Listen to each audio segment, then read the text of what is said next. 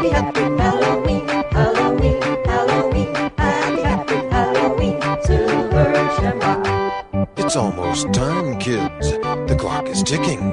Be in front of your TV sets for the Horror-thon. And remember the big giveaway at 9. Don't miss it. And don't forget to wear your masks. The clock is ticking. It's almost time.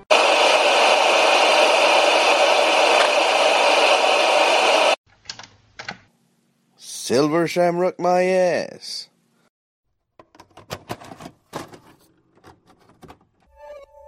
This is Andre Iscana, and you listen to Bay of Black Forest. You're gonna need a bigger boat. We have such sights to show you. You don't know what death is.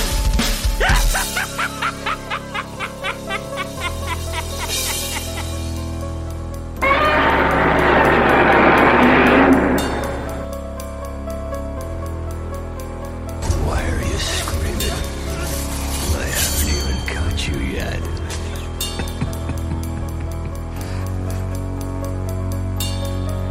Your mother sucks cocks in hell, Karis, you faithless swine. Be afraid. Be very afraid. Game over, man. Game over. Groovy. I kick ass for the Lord. You're gonna die in hell. All of you. You are gonna die.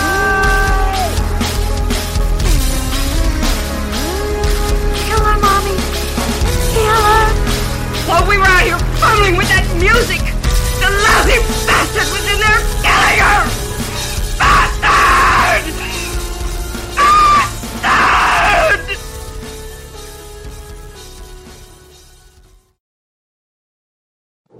There is a creature alive today who has survived millions of years of evolution without change, without passion, and without logic. It lives to kill. A mindless eating machine. It will attack and devour anything. It is as if God created the devil and gave him jaws. Hey everybody, welcome to the Graveyard Shit podcast. It's been a while. It's just been a real long while. And we're covering something that we are quite passionate about this time. And we're finally getting the Jaws movies covered. Not the Jaws ripoffs like we've done before, but the actual series beginning, with Jaws. About that damn time we tackled this franchise. I mean, it really is. I mean, we tried once before, but just didn't work out. But yeah, so you got me here, you got Will, you got everybody in here. Everyone, introduce yourselves. Well, I'm Rob. I'm Rob from Georgia, VHS 82 apostrophe, and looking forward to talk some Jaws tonight. I'm Sam. I'm your Thursday guy for Body Bags, and I'm excited to do this Jaws franchise podcast with y'all. Cool. Welcome aboard, by the way. It's your first time on. Is it your first time on a podcast, dude? Yeah? Yeah. Well, I hope you enjoy it. So yeah, I'm pretty fucking stoked for this show tonight. I mean, love me some Jaws. Love me some Jaws. Jaws is one of those movies that let's be honest. Even if you've never seen it, you might be living under a rock. But even if you haven't seen it, you know what it is. It's worked itself into the zeitgeist of entertainment. Everyone knows what Jaws is. Well, it's one of my criteria. If anyone wants to be friend with me, if they have not seen Jaws, I mean, no chance at all. I mean, come back when you've done your work. Yeah, exactly. To that point, Glenn, that you just said, listening to Spielberg talk about the first time that he was given the script to look at, and just seeing the word Jaws for the very first time, he was sort of taken back, like, what is this? What does this mean, or anything? And and he made the point, of course, it had not settled in the public conscious yet, and trying to think back, what would it must have been like for the very first time to hear that without any context.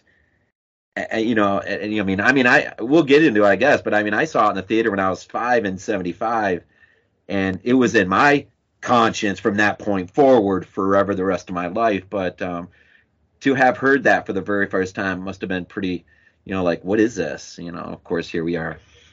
And it's such a, like, Jaws. It's so simple yet effective. Jaws. Like, yeah. Beautiful. 4 letters. Simple as that. Oh, yeah. It's one of those titles that, one thing I've always thought about is, like, you see it a lot with a lot of foreign films where they have, like, a title and then it's, like, released, like, over here and it's given, like, some, like, generic title. Jaws is one of those titles that on the surface it's generic. Jaws, that, it just sounds, but it tells you everything you need to know about the movie. Just in that title. Yeah, and not to mention the poster too. Yeah, how can you go get beyond, like, that iconic poster? It's so iconic. It's been, like, parodied a shit ton of time. Everyone knows this poster. What I want to know is this: how can you get past a poster that for each of the movies they've used just a slightly modified version of the original poster? It's the same shark. It's like, but not the theatrical. Is it theatrical poster? Or yeah, I think the theatrical poster of Jaws 2 has a slightly different shark though. It's bigger and but it's more triangular. In basic, idea, just like the shark coming up, right? Well, the funny thing is, it was actually the cover of the original novel as well. It was a different version of it. No teeth. Yeah, no like teeth. It was black and white. Like, see, he looks like super soft or something. Almost. Yeah. And you see the cover of that, it kind of goes along with Peter Benchley's, whole slew of long titles, but knowing they were all too pretentious, and then figuring we just need something to fit on the jacket, and it fit perfect, and history's made. Go figure. Does anyone know? I kind of forgot. I knew before, but is the person who designed the Jaws poster for the movie, is it the same person who made the jacket for the book? You know what? I don't know that. I'm actually going to check that. I would imagine that wouldn't be the case. It's very similar. Well, it's pretty much the jacket redone in a more stylized way, pretty much. Roger Castle created the poster for Jaws and The Empire Strikes Back.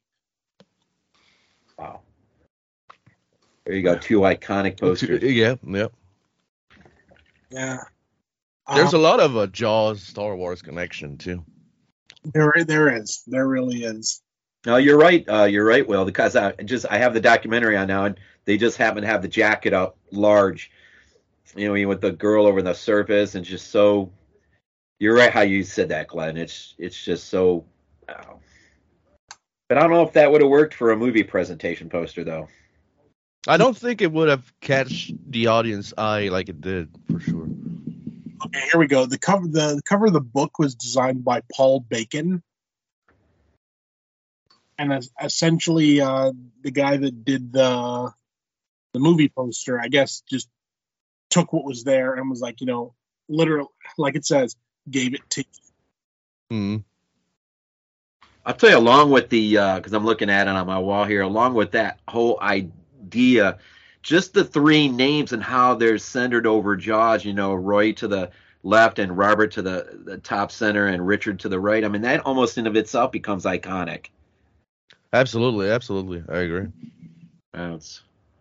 I mean, and the tagline too, like the most terrifying motion picture from the most terrifying #1 bestsellers. I mean, that alone is iconic too. Everything about this movie is fucking iconic. I mean, and it's so funny when you realize though that while they were filming it, you know, a lot of the actors were like, "Oh, this is just going to be like a flash in the pan. It's going to get done. No one will remember it in a year." And it's like, that didn't quite work out for you there, did it, buddy? No. Well, they even Spielberg said he had no idea what he really had, you know, with this movie. Well, I mean, let's be honest. It's a killer shark movie that can very easily go into the realm of comedy. Oh yeah, unintentional comedy. You know, you could try to be as serious as you want, but you know, it's like you have a shark eating a kid whose mother's like 70. You know, and it's kind of funny when you think about it, and it could be played for laughs so easily. The fact that it isn't, and the fact that it still works so well is just proof of Spielberg's talent.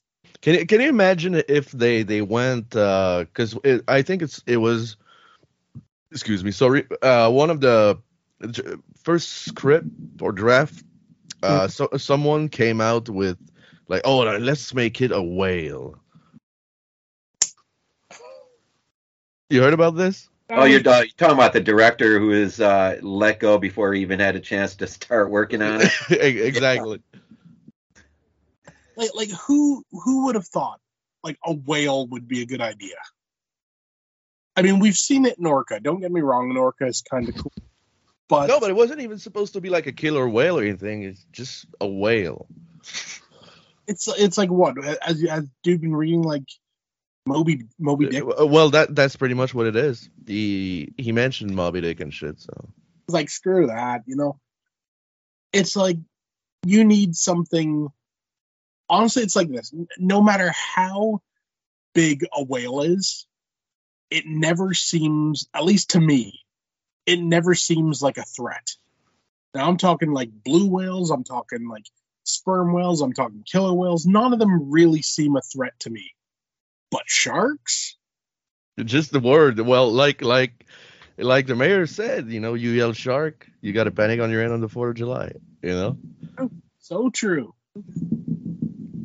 And speaking of shark, there was an attack yesterday too, and you can even find the video online and shit of the dude being munched on. Did he survive or did he die? No, he dead, dude. Oh, okay. Where'd that happen at? Egypt. Oh, okay. Yeah, tiger shark. It was a sand. Oh, what? No. Yeah. You said tiger shark. You said tiger shark, Will. A what? Yeah. Oh, what? Okay. Come on, Will. Oh, what? Oh, man. So yeah, it was tiger, and it's pretty fucking gruesome. The video is on my Facebook page too for people to see and enjoy. So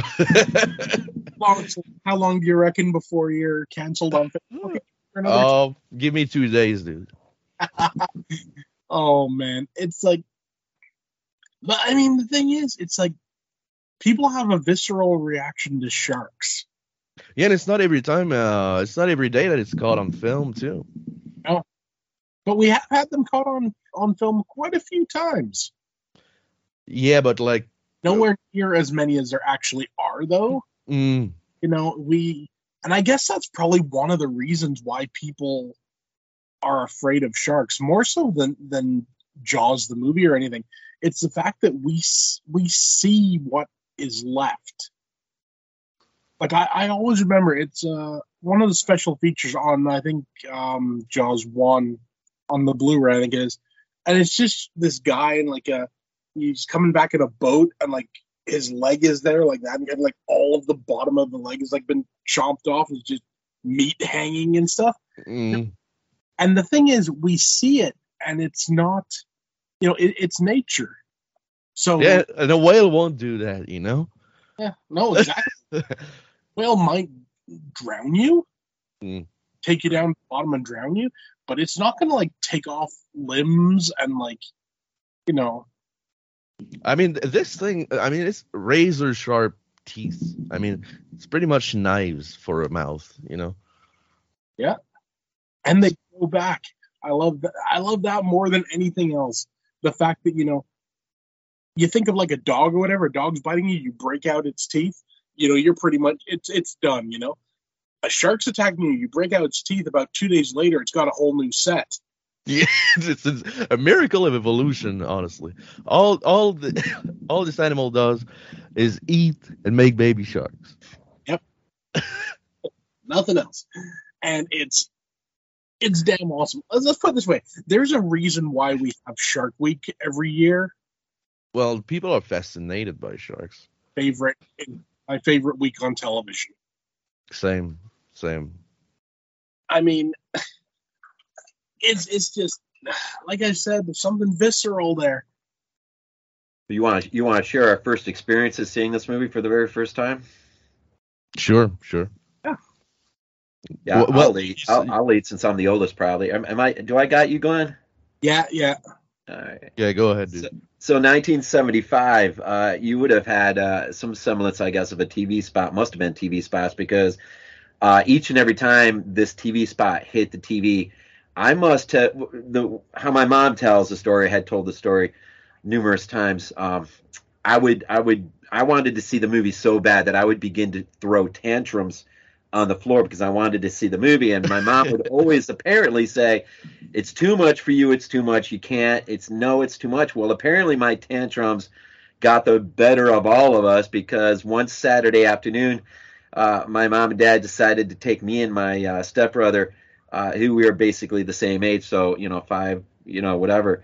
And so this is 75, and we went to a Saturday matinee. And truth be told, I screamed probably the entire time. And I remember my mom, the look on her face was pretty brutal, man. She was like, "If you don't stop screaming, I'm going to beat you to a pulp. You are going to sit here. You are going to watch this movie." And my stepbrother now had a totally different reaction. He was seemingly fine the whole time. And so when we eventually did leave the theater that evening, when it came to turn out the lights, I had since long gotten past that experience, but my brother was just beginning his, and so I had to sleep with the light on all night long because he was too petrified. He was going to have nightmares of this shark, and so that's from that point forward became a love affair between me and not just this film, but eventually the book and the phenomena. And even for a short period of my life, I actually wanted to be a marine biologist. Oh. And I actually had really, I think that was the only class I ever did really well in high school was 10th grade biology. And that's just because of that thought. But yeah, it had a pretty, and I'll be honest too, I have been fearful of swimming too far into the ocean ever since, even to this day. I will do my best to kind of dive into a wave, but I'll be honest, as soon as I do, man, it's just like all those internal fears just jack up, and I got to come up and, be aware of my surroundings. I can relate 100%. So 5 years old, man, 5 years old, and we'll get there when we get there, but my first trip to the theater as a young kid seeing Jaws 2 was almost as equally terrifying, but we'll get there. Do you remember liking it though, even if you were like terrified coming out of the theater? Yeah, well, I guess I must have, because that began a serious love and fascination of just the idea of sharks in general, and maybe my love for horror films, was already beginning just because of the things that I remember vaguely watching on TV even at that age. But yeah, it must have had. Now, imagine in the theater, though, as a kid, man, That was terrifying. I wanted to get out of there, but my my parents weren't about to waste the entire $1.50 to get in for each of us back then in those days. They weren't about to waste that, so they kept me in for the long haul. And Good shit, dude. I wish I could have like been there in '75. My experience would that probably been the same as you, like being terrified. Because my first exposure to Jaws, I remember I was at my uncle's place, my grandfather, not grandfather, godfather's place, and I was already super into movies. I was a big Star Wars fan. Alien. I've seen Alien by that time. Um, I was super into movies already, and every time I went there, he had a huge collection of VHS and Betamax and stuff like that. Every time I went there, I knew where those movies was like in a big closet, and I must have been maybe like 7 years old. And I went in there and I saw this double VHS with the shiny cover with the big ass shark on it. And I was like, ooh, what's that? Just catch my eyes instantly. So grabbed the VHS. I asked my father and godfather if we could watch this movie. They were not sure about, letting me watch Jaws at first, but I insisted and we watched the shit. And to this day, the biggest jump scare I ever had, I think, ever, was when Ben Gardner's head comes out of the boat. I peed myself, like honestly, like for real, you know. But I liked it so much from then on. I mean, I bought the VHS. Every time it was on TV, like I recorded it, like just for the sake of recording. I had a pile of like Jaws on VHS recorded off, TV. So, after that, I bought, not I bought, but one. I think it was my father, if I'm not wrong, but he got me like the McFarlane box set of the orca and the shark, like big ass like figure. And my love of Jaws began pretty much there at 7 years old, and loved it ever since. So. Oh yeah, you can't go wrong with it.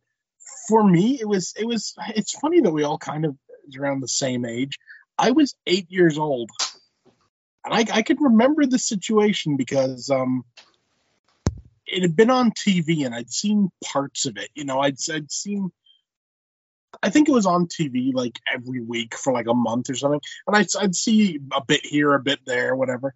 So I ended up going to the library and taking out the book, the hardbound edition, first edition, and then I realized, wait a minute, if I go about 5 steps that way, they have a VHS section in this library.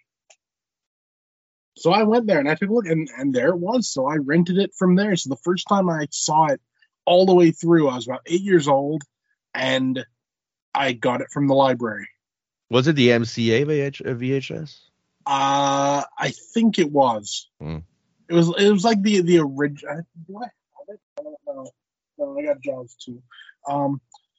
It was like the original, Jaws, and I remember it was a weird packaging because it had it in like a big box VHS thing, but I think it was made specifically for the library because it said Jaws on it, but on the front wasn't the cover of Jaws. It was just like a picture of the girl screaming at the beginning who gets pulled under. That may be like a promotional copy or some shit. That if it's like an original release, official release, I should say, I'm pretty sure it's worth a couple of dime. I think it was probably just a library thing, because they have this tendency, like if something came in like a slipcase, they'd take it out and put in like their library cases or whatever, But it started there. And honestly, what was neat about it was scary.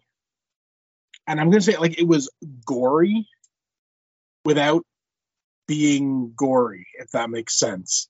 Yeah. Like Ben Gardner's head showing up, it's like it's an intense scene for someone who's young, but it's not actually gory.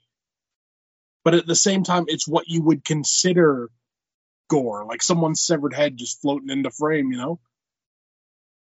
It's one of those things, and especially for a young kid, I mean, that's pretty intense and gory. I mean, yeah, and I mean the thing is, you look at it now and you're like, it's still effective, it's still a good gag and everything. It's not gory by any stretch of the imagination, but it has just enough realism and just enough like fiction to it, that it would give you a jump. And you might be a little bit scared of it, but you weren't like super scared. Like I've just seen some dude's head. You're still more invested in the shark and everything. Yeah. It's masterclass in showing just enough. Well, yeah, it's probably the movie that does that best. Yeah. Well, maybe Alien as well. Yeah, but I think Jaws is superior when it comes to building tension and when more is less, when less is more. Sorry. Yeah. Jaws is a perfect example. And Jaws 3 is a perfect example of more is less. Yeah, absolutely. What about you, Sam? All right, so I remember like the first thing I can remember from watching Jaws like so long ago, because it was probably like, I don't know, maybe I was 5 as well. But the thing is that there are so many other like scary movies that I would also watch. So I probably jumped a few times. I think I probably jumped the most with that head in the water. Okay. That's like the furthest thing I can remember of that. So you remember that for some reason, right? I probably cried or whatever after it. But for the most part, I wasn't like super like scared of the movie. There was always like jump scares, right? Like jump scare, but never like really like scared. That's much later on when you watch like more 80s, 90s, and then start getting like scared, or at least for me anyway. But you always remember Jaws. True. Did you watch it with your father? We saw it together, Sam, right? Was it the 40th anniversary at the Fox Theater? Didn't we drive down to Atlanta for that? Yeah, I remember that. That was later on too. Yeah. But yeah, that was pretty nice watching that, especially the ending. Just all of it building up and then fire you. But yeah. Yeah, good shit for sure. Let's go. Nothing beats seeing Jaws on the big screen. No, absolutely. I mean, I noticed some shit that I never noticed before, and I saw it last summer, I think we had it here. Yeah. And seeing it on the big screen blew me away, dude. I mean, I had tears in my eyes. I mean, it was just, I wasn't there in '75 to see it on the big screen, so to get the chance to see it like years later, meant the world to me. I mean, and it was in 3D too, so that was cool. Oh, the original. Yep. Wow. Yeah, I remember when I went and saw it last. I've seen it twice in the theaters. I saw it once back when COVID first started, and again about, I don't know, 9 months ago, something like that. And that time they had a 3D version, they had an IMAX version, and they just had a normal version. Yeah, I saw the 3D one. I ended up going for the IMAX. I'd heard the 3D was really good though. Yeah, I was surprised, honestly. It was really effective, really, really effective. I mean, and it's a movie that you're easily like immersed in, because of all the characters. You just, and it's just I don't know, dude. Seeing it in 3D, it was like being there with the guys on the Orca, dude. It was. Oh yeah. Really something. The sound was crystal clear too.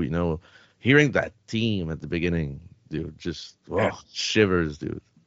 Oh yeah. if ever there's been a movie that deserves like the 4DX treatment sort of thing, where they like, like they spray water on you and the seats move and everything, that would be a one that would deserve that. Think how great that scene, just a scene where Quint's fishing for the shark, and he's there and he's pulling back. Could you imagine you doing that and your seat's moving at the same time, and when the line breaks or whatever, your seat like went jerked back and everything?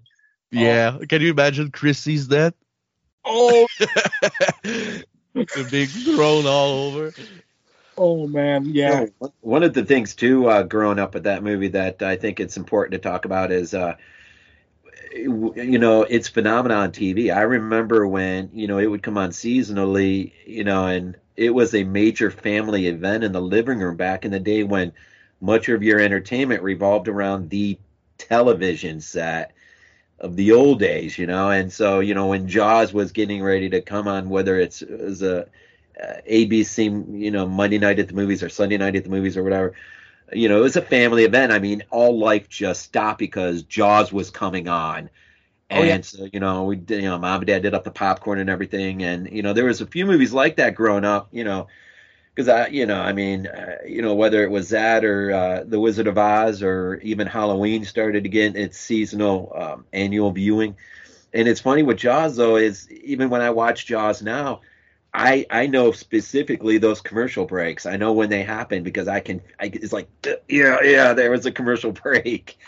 It's kind of funny how that stuff gets ingrained into your mind forever. I don't think that way much with Halloween, but I think with the Wizard of Oz I do, because we saw that so many times on TV. And you get those commercial breaks and stuff. Well, every time Jaws is, I happen to catch Jaws on cable, I watch it. I just can't help it. Oh yeah, no matter what point in the movie you come in, you could come in within the last 5 minutes, you'd still sit there and watch the last 5 minutes. It's just how it is. One thing I've noticed, though, which is kind of neat, though, Jaws is one of the few movies that I'm pretty sure was never edited for television. No, there's one cut. Yeah, so and I mean, that says something there. That's just kind of awesome. The fact that you're seeing the movie on television, being broadcast, and you're seeing the same thing that people saw in the theaters. The same thing you see if you rent the VHS or the DVD or anything, it's all there. And as a kid, at least for me, I appreciated that because, I remember, I remember just getting around and watching Jaws when it would come on TV. I remember watching The Thing when it came on TV. I remember watching Alien and Aliens. And I always remembered, I'd see it later and I'd be like, yeah, that scene wasn't in when I watched it on TV. But Jaws, everything's in. Mm-hmm. Love it. Yeah, and it's surprising that it was never edited for TV too, because it's not a short movie. I mean, no, it's not. Right. Yes, maybe that was how can I put this? Maybe that worked in its advantage. If you have a movie that's 90 minutes long and you have to fit it into a 2-hour time slot, maybe you got to cut a bit out to fit it down to there because with commercials and everything, because they're not going to cut the commercials, that. You're getting X amount of commercials in, it doesn't matter, But then again, what could someone cut out of Jaws? Everything's relevant. All you could really cut out, I think, would be maybe some reaction shots or something. Maybe some of a couple of frames of blood in the water or something. Even though, I mean, I don't think anything could be cut out of this movie. Yeah, you couldn't go John Carpenter's thing on it and remake essentially the entire movie. Yeah, and pretty much that entire movie was cut out for TV. If you watch the TV cut that Scream Factory put out, Yeah. it's pretty horrific what ended up on TV with that one. Yeah, it kind of is. Yeah, did what, 30 minutes of it they cut? So essentially, every effect is cut. Yeah, pretty much every effect was gone. I should check it out. I own the Scream Factory Rob release. Bottin must have had a freaking heart attack the first time he saw the poor guy. I mean, he basically put himself in a hospital, working on that, and to see everything literally, at least for television, get cut had to have been just, golly. It is worth seeing. I will say that. Yeah, I'll check it out for sure. I own the Scream Factory release, but I never got around to watch a TV cut. So yeah, you'll laugh. Especially at the narration at the beginning. Oh, of yeah. all the main characters. Good old TV days. Oh, man. Anything, I mean, like, how would you guys think the first time you watched the 4K release of Jaws? I saw it in the theater in 4K, since I don't have a 4K player. Same for me. But I will tell you, the Blu-ray looked phenomenal. And watching it in 4K on the big screen was like a. It blew me away, dude. Honestly. Yeah. Oh. I mean, did you see the re-release they had, Rob, like last year? Not last year. The last time I caught it in the theater was, I think, its 40th anniversary run, and I had caught it on its 35th anniversary run, but I hadn't seen the 4K restoration on the screen. I do got the 4K, so I saw it on my 4K TV, and that just, I mean, Chrissy in the beginning, that whole sequence, being a little bit more lit up and stuff was interesting. It was kind of like seeing it for the first time, almost, in a way, and just that's how I felt in the theater. Exactly. I know stuff that like all like the scenes with like the shooting stars and everything. Yeah. I'd never noticed that on like DVD or VHS or whatever. In the theater, plain as day, like shooting star across the screen. You're like, well, damn. And I'll tell you what, maybe it started to bring back memory, because you see this movie a million times, and you wonder, will I ever feel like I did as a little kid again, seeing it for the first time? And that's probably not going to happen. But I'll say this: the first time I put that 4K in, and you saw the moonlit just sparkling off the water, I started to get chills. It was almost like I was starting to see this movie for the first time, close to the way I would have seen it as a kid, and that was quite just those moments. I think just seeing the light glitter off the water, and then of course it just, I don't know, boy. But man, dude, if you ever get the chance, if it ever re-releases in 3D, go see it in 3D, dude. I mean, it's like being there. It's insane. I definitely want to see the 3D version. It's one of the things. I saw the IMAX one. I don't regret seeing the IMAX one, but I regret not having seen 3D as well.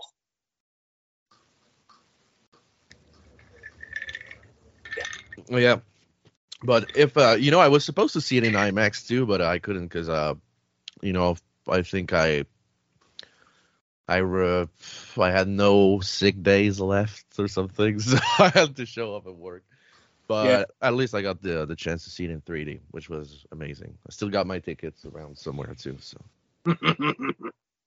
yeah, seeing a good Jaws in 3D for once is good shit, Unlike a certain movie we're gonna talk about. We'll talk about it. Let's talk about the soundtrack too. Oh, this is one of the best motion picture soundtrack ever, if you ask me. Oh, brilliant work, brilliant from start to finish.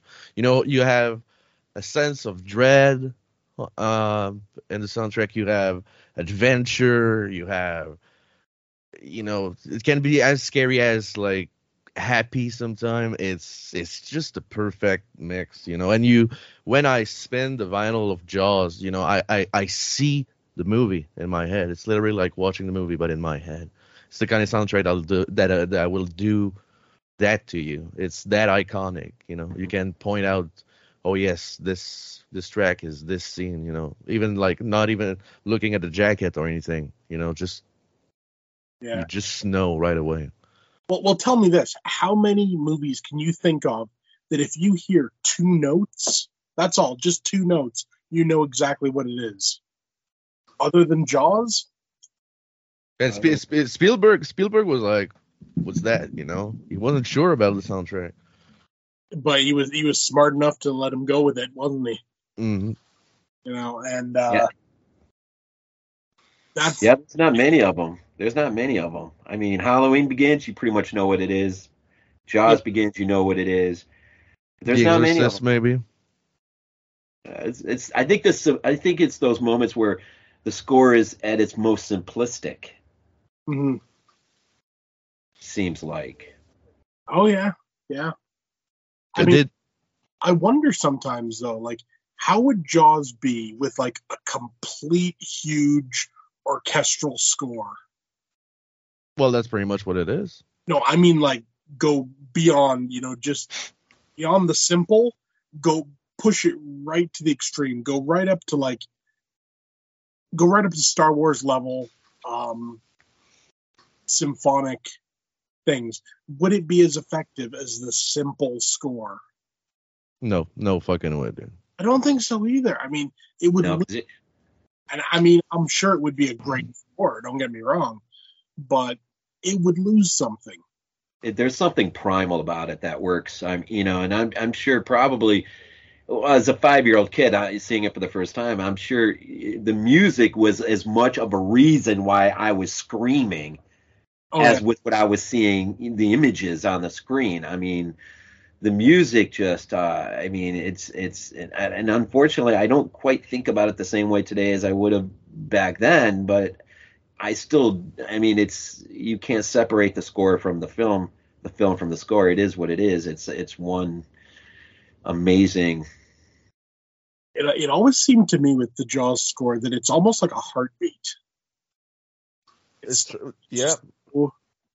And then, you know, gets faster and faster, and as it's getting faster, you know, like you feel almost like the shark speeding up as well, you know, and it's just brilliant use of the soundtrack too. I mean, when the shark isn't around, you know, just when the two kids are playing like a prank on everyone, you know, and you get those underwater shots of, you know, people's leg and shit. You know, the score is not playing because it's not the shark. The score is meant to be the shark. That's just genius. I mean, it's insane. It's really.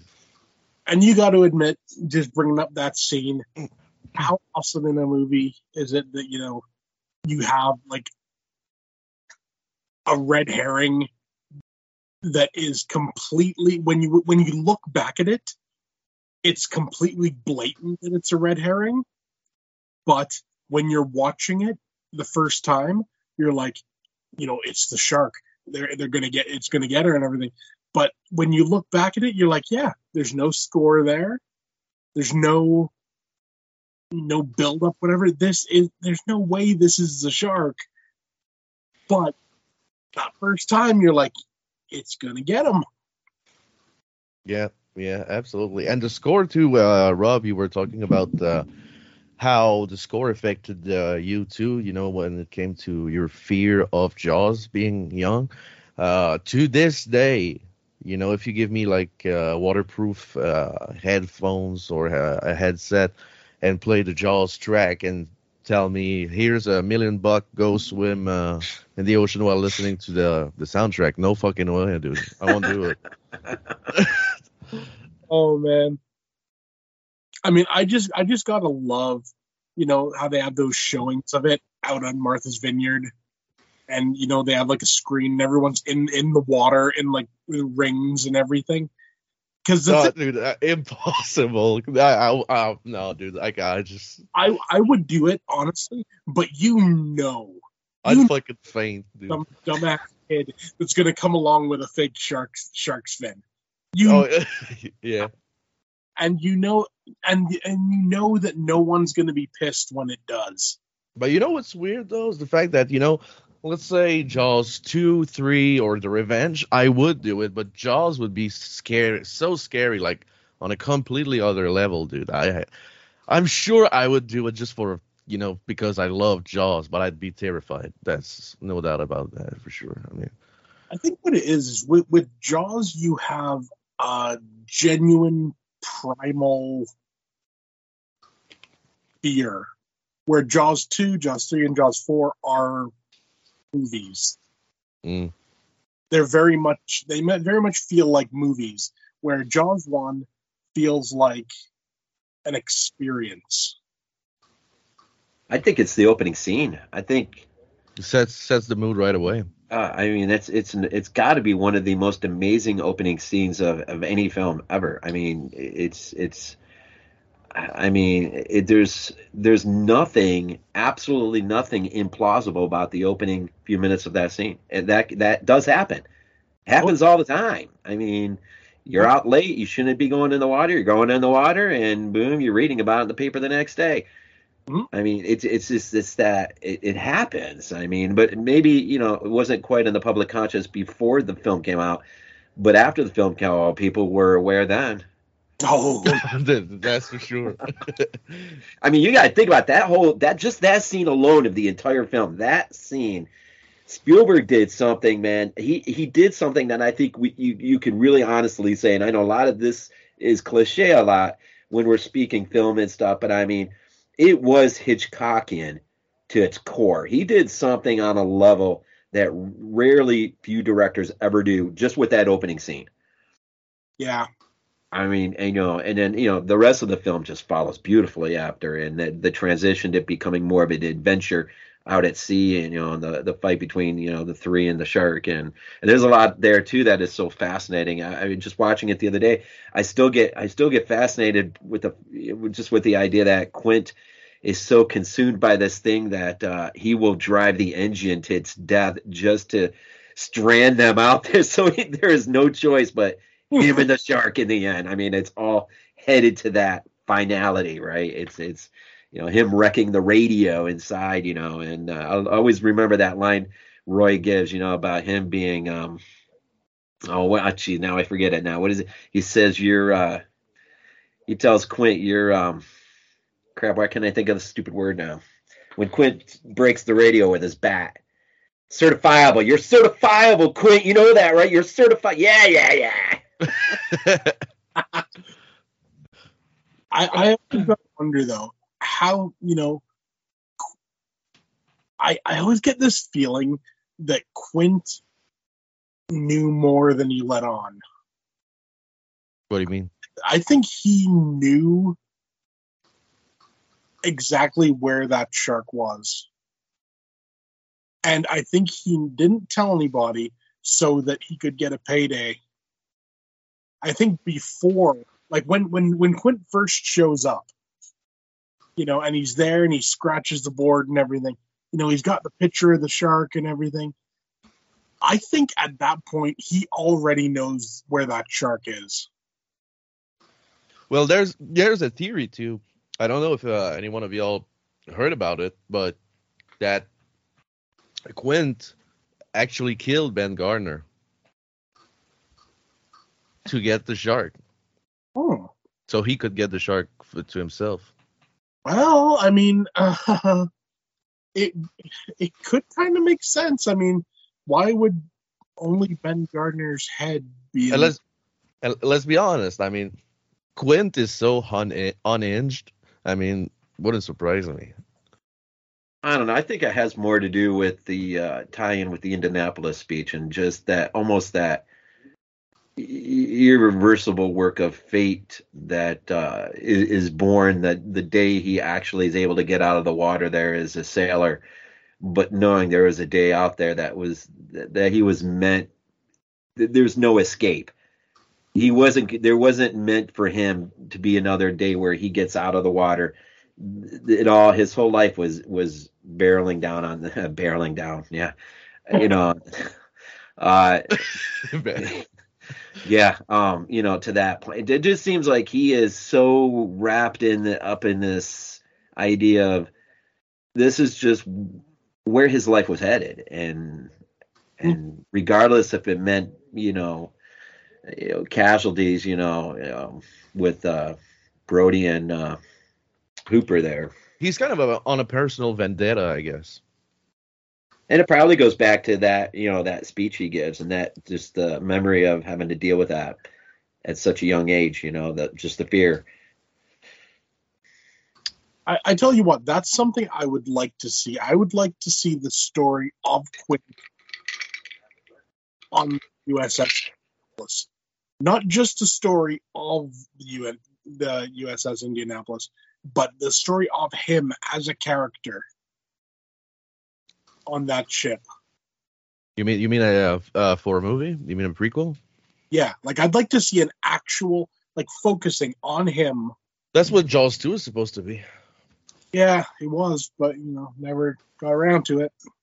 Interesting. I'm not aware of that. Well, yeah, Jaws 2. Because they asked Spielberg, and one of the ideas Spielberg had was to do Quinn's story on the USS Indianapolis.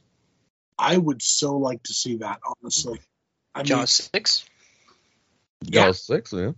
There you go. And that would be so cool.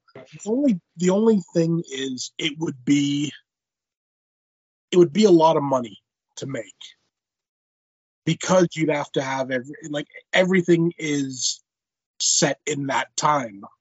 It's not like it's the movie was shot in the 70s and it's set in the 70s. All of a sudden you got to go back to the 40s, right? Excuse me. So it makes it a little. It ratchets up the price, to say the least. And it would be all CGI and shit, so.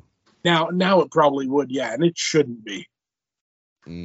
I heard that, this may have been a while ago, but I heard that Steven wanted to kind of go back and make some kind of thriller / horror movie. What if Jaws 6, the prequel being that, be as a comeback to that genre?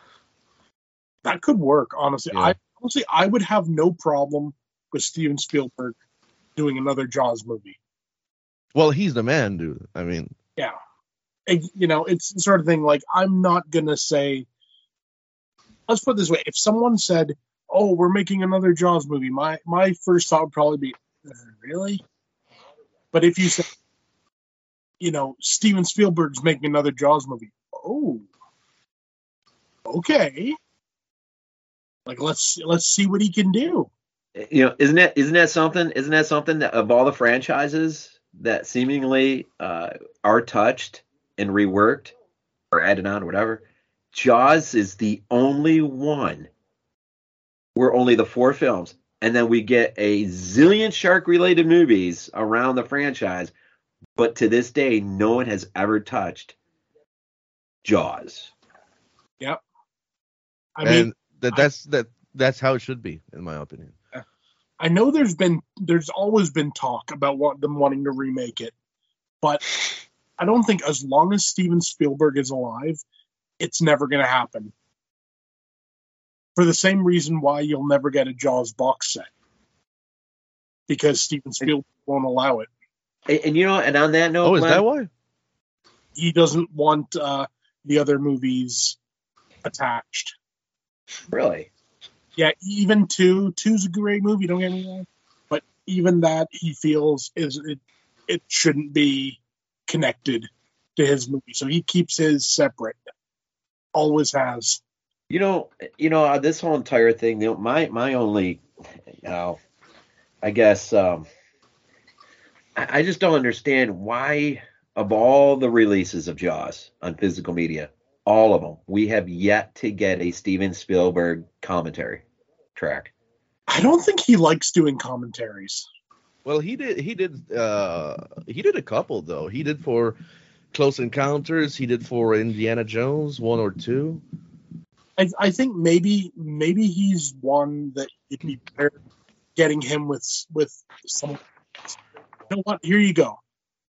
Steven Spielberg and George Lucas. put them together, let them do a commentary on Jaws. But that would be great. Oh, a little bit of trivia about George Lucas. Did you know that George Lucas visited Steven Spielberg on the set of Jaws, and he literally crawled in the mechanical shark, and Spielberg closed the mouth, and he got stuck in there. I love that. Oh, you know, and I need to mention this. I didn't even think about this till now, and I probably should say it just in their memory. But my grandma and grandpa, my grandma told me the story. I was so young, but they told me they were vacationing up near Martha's Vineyard during the shooting of Jaws, but they had no idea, as with most normal people would have no idea what was really going on. But she told me, because she really learned more about it after the fact, but they were trying to get to one point, and they literally had to stop and wait. She said it felt like hours. I don't know if it was that long or not, but they actually were stopped and had to wait, but they could look out towards the beach area and they could see things happening, but they weren't sure what was happening. And so, of course, you know, I mean, they just, you know, but it is after that whole thing is when they realized that, oh, you know, there was a filming of a movie, you know, kind of interrupted traffic and stuff. But just to think my grandpa got held up in there, the shoot of that is quite amazing in of itself. Do you know exactly what they saw? Did they see the shark? I don't know. They really couldn't see anything, and they weren't the type of people that were gonna, get out of the car and run and see and look. You know, they weren't like that. But you know, they knew how much I must have just, still been, always talk about Jaws, and so I think that's why she probably even thought about telling me the story. And said, well, we did see a little glimpse of the making of it. And I'm like, what? Oh, and, that's insane. But they never really thought much of it themselves. I mean, that's just not who they were. But she did humor me, though, which was nice of her to share that. So it was always kind of cool to think that they were in proximity, at least for a moment. They witnessed a little piece of cinema history right there. I mean, and who would have thought you would have been? I mean. And you know what? Just to be sure, I bet you it was one of those scenes when the sharks wasn't working. Well, that's probably why it was held up for so long, right? Exactly. Yeah. Like, we're bringing a new shark down. The old one's not working. Bring the next one down. So, I mean, I do have a technical question. I don't want to forget it. There's one scene in there. It always seems like an awkward edit to me, even to this day, when Hooper is examining Chrissy's body. And he goes to hold up the arm, and he gives that line of, see, this is what happens. There's that rough edit cut. And I've always wondered if there was more to that scene that was just not, I don't know. It just seems like an awkward edit. You guys know what I'm talking about? I never noticed it, but now that you're mentioning it, I think I see what you mean. Yeah. I think probably... I seem to remember somewhere hearing that, a lot of the scenes that they were filming had a lot of, like, noise pollution. Oh, I didn't know that. Up sounds from elsewhere. So maybe if they filmed that scene, assume they got it in the can, when they went to edit it, maybe more of that scene had noise pollution over top of it, and they couldn't. Well, I would expect noise pollution when they were shooting on the water or close to the water, but in this particular place, though, from what I seem to remember hearing, yeah, I seem to think like all around there, like there was like always noise pollution. Like let's like wait for a time when nothing's happening, film a scene. Yeah. So, I can't think of another scene in that entire movie that feels that awkward. Like there's just a weird, awkward edit. I can think of one personally, and that's one thing I noticed just this year, actually, quite recently, is next time you watch Jaws, when the orca is sinking at the end, and Brody's on the on top of the pole. There's a shot of the whole orca sinking, and you see that Brody is coming down, and he's like that close to the water. And the next scene, he's super high. So try and notice. Yeah, you're right. You're right. Yeah. I never really think about it, but yeah, I can see it in my mind. I can see it. Yeah. Yeah. But I mean, it's nitpicking. I mean. Oh yeah. Well, let's be honest. With a movie like Jaws, if you want like any negatives, you have to nitpick because it's essentially a perfect movie. It is. It's. I mean, like before we even started talking about it, I mean, I could have just gone and said ratings. You know, I'm pretty sure we're all out of 10. So. And easy. 10, rewatchability 10. I mean, 10 all around for me personally. 10 all around. And so you guys got a favorite scene, like one that stands out more than any other for whatever reason? The pond scene. Oh yeah, that scene is first glimpse of the shark. I mean, I'll never forget it. Like, genuinely scary because I have a thing kind of underwater things. I'm not going to go so far as to say it's submechanophobia, but I wouldn't have got in that water knowing there was like a robot shark in there. Same for me. We talked about this when you were down here, I think. Yeah, exactly. I couldn't do it, and that was one of those scenes which is like, ugh. But that scene and the one that I always get is the Kittner boy, when the Kittner boy gets killed, just when the shark turns over.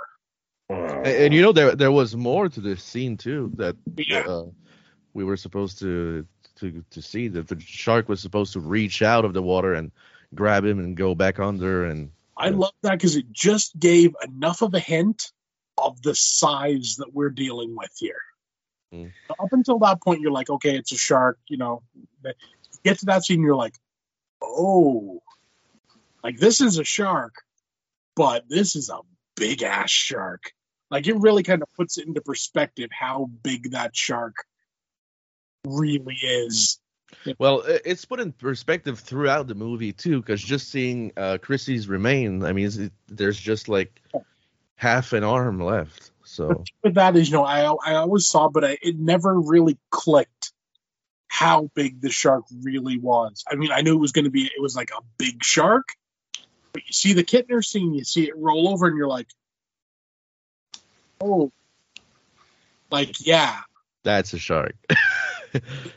But it's big. Yeah, that had to have been the most successful sequence of the entire film in terms of showing the brutality of an attack. Was on that poor kid.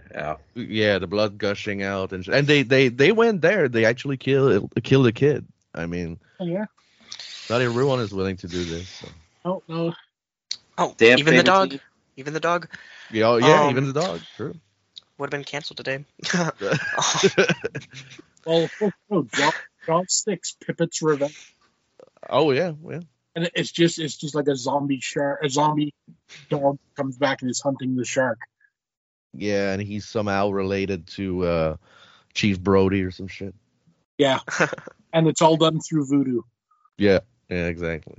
One thing though I want to mention about the pond scene. I don't know if you ever noticed, if any one of you noticed, but when when the boat, when the shark attacks the boat, you see the dude in the boat falling out of it. He doesn't have socks nor shoes on, and when you see the leg coming down, you got a socks and shoes. You know what that means? That's not his leg. That's not, yeah. That's someone else's leg. It just kind of fell out of his mouth. Oh, yeah. He had something between his teeth. Exactly. That's the story I'm going with. He ate someone else, about like 10 minutes beforehand. And it's just, I don't want that no more. I'll eat this guy. He wanted seconds. Yeah. I think my favorite scene would probably have to be the boy, but it's mainly because of how how Brody sees it. It's like Brody's there, and then it's like zooms out. Oh, what a shot It's like that is! I mean, like this, like one of my like I love those kind of shots. So seeing it and used like that, it's like the first time he sees something like that happen. It's like that was just really great. Oh yeah, and I mean, I just love the fact that you have Brody, who's afraid of the water, working on it. I mean, it's so, it's like so almost ridiculous. It's like, why would you be working on an island if you're afraid of the water? Well, Michael's a marine biologist in 4, so. Yeah. You remember what he says? It's only an island if you see it from the water. True that. True that. Oh, man. Dialogue in this movie. My favorite scene, man. My favorite scene, and this might surprise you. It's a subtle scene, but it's one that, I don't know, it's just one that I can't ever... It's one when I'm watching the movie, I sit up and I'm like completely 1,000% just in it. And that is the trip to Ben Gardner's boat. And specifically, that whole dialogue, they're banting back and forth, about the whole, kind of weird that they would pay somebody, like you to be, studying, sharks, and that whole banter back and forth. But I love that scene when his fish tracker thing starts to pick up, and Dreyfuss gives that line, there's something else out there. And then that music kicks in, and then you see the boat, the lights going through the mist or fog on the water, and there's just something so dreamlike about that sequence. And they replicated it for that Christmas movie, Krampus. Mm-hmm. They totally tore that scene right out of Jaws when you see the Hummer out there. Yep. And the music's almost reminiscent. You're kind of far, the camera's a little back, and you see the Hummer, and through the snow and everything, it's kind of got that same, but the lights from the Hummer are going through the snow, and it's literally duplicate. They just took that scene from Jaws, and it's like they were like, I gotta have that scene, and so they put it in there. And it's too obvious not to, we've probably seen a lot of stuff in Jaws replicated, but that, for me, there's something so cool about that whole. Well, you're so right about like dream-like scene, because I mean, even you can see the lights under the boats, the yellow lights, and there's something there. Absolutely. I mean, I agree 100%. Well, if I had to do an honorable mention, though, when it comes to favorite scene, I'm pretty sure everyone can agree on the Indianapolis speech too. I mean, well, let's be honest. That scene is almost a short film unto itself. Mm-hmm. You just take that scene and you show it as like a minute show. It's perfect. Absolutely.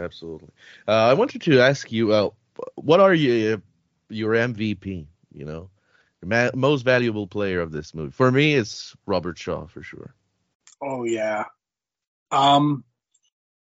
You know who I'm gonna say, and it's gonna sound really weird coming from me, but the Kittner boy's mother. Yeah. I mean, like, let's put it. Well, putting aside the fact that she's like 90 and the kid's like 4, putting that aside, you genuinely feel like when she slaps Brody. But one thing though, she looks older than she was, because she died like last year of COVID. Yeah. Sure couldn't kill her. Got her with COVID. Mm. But like, yeah. There's something about like her performance and everything that just is, for the small amount of time she's on, she makes a big impact. Especially on Brody's face. But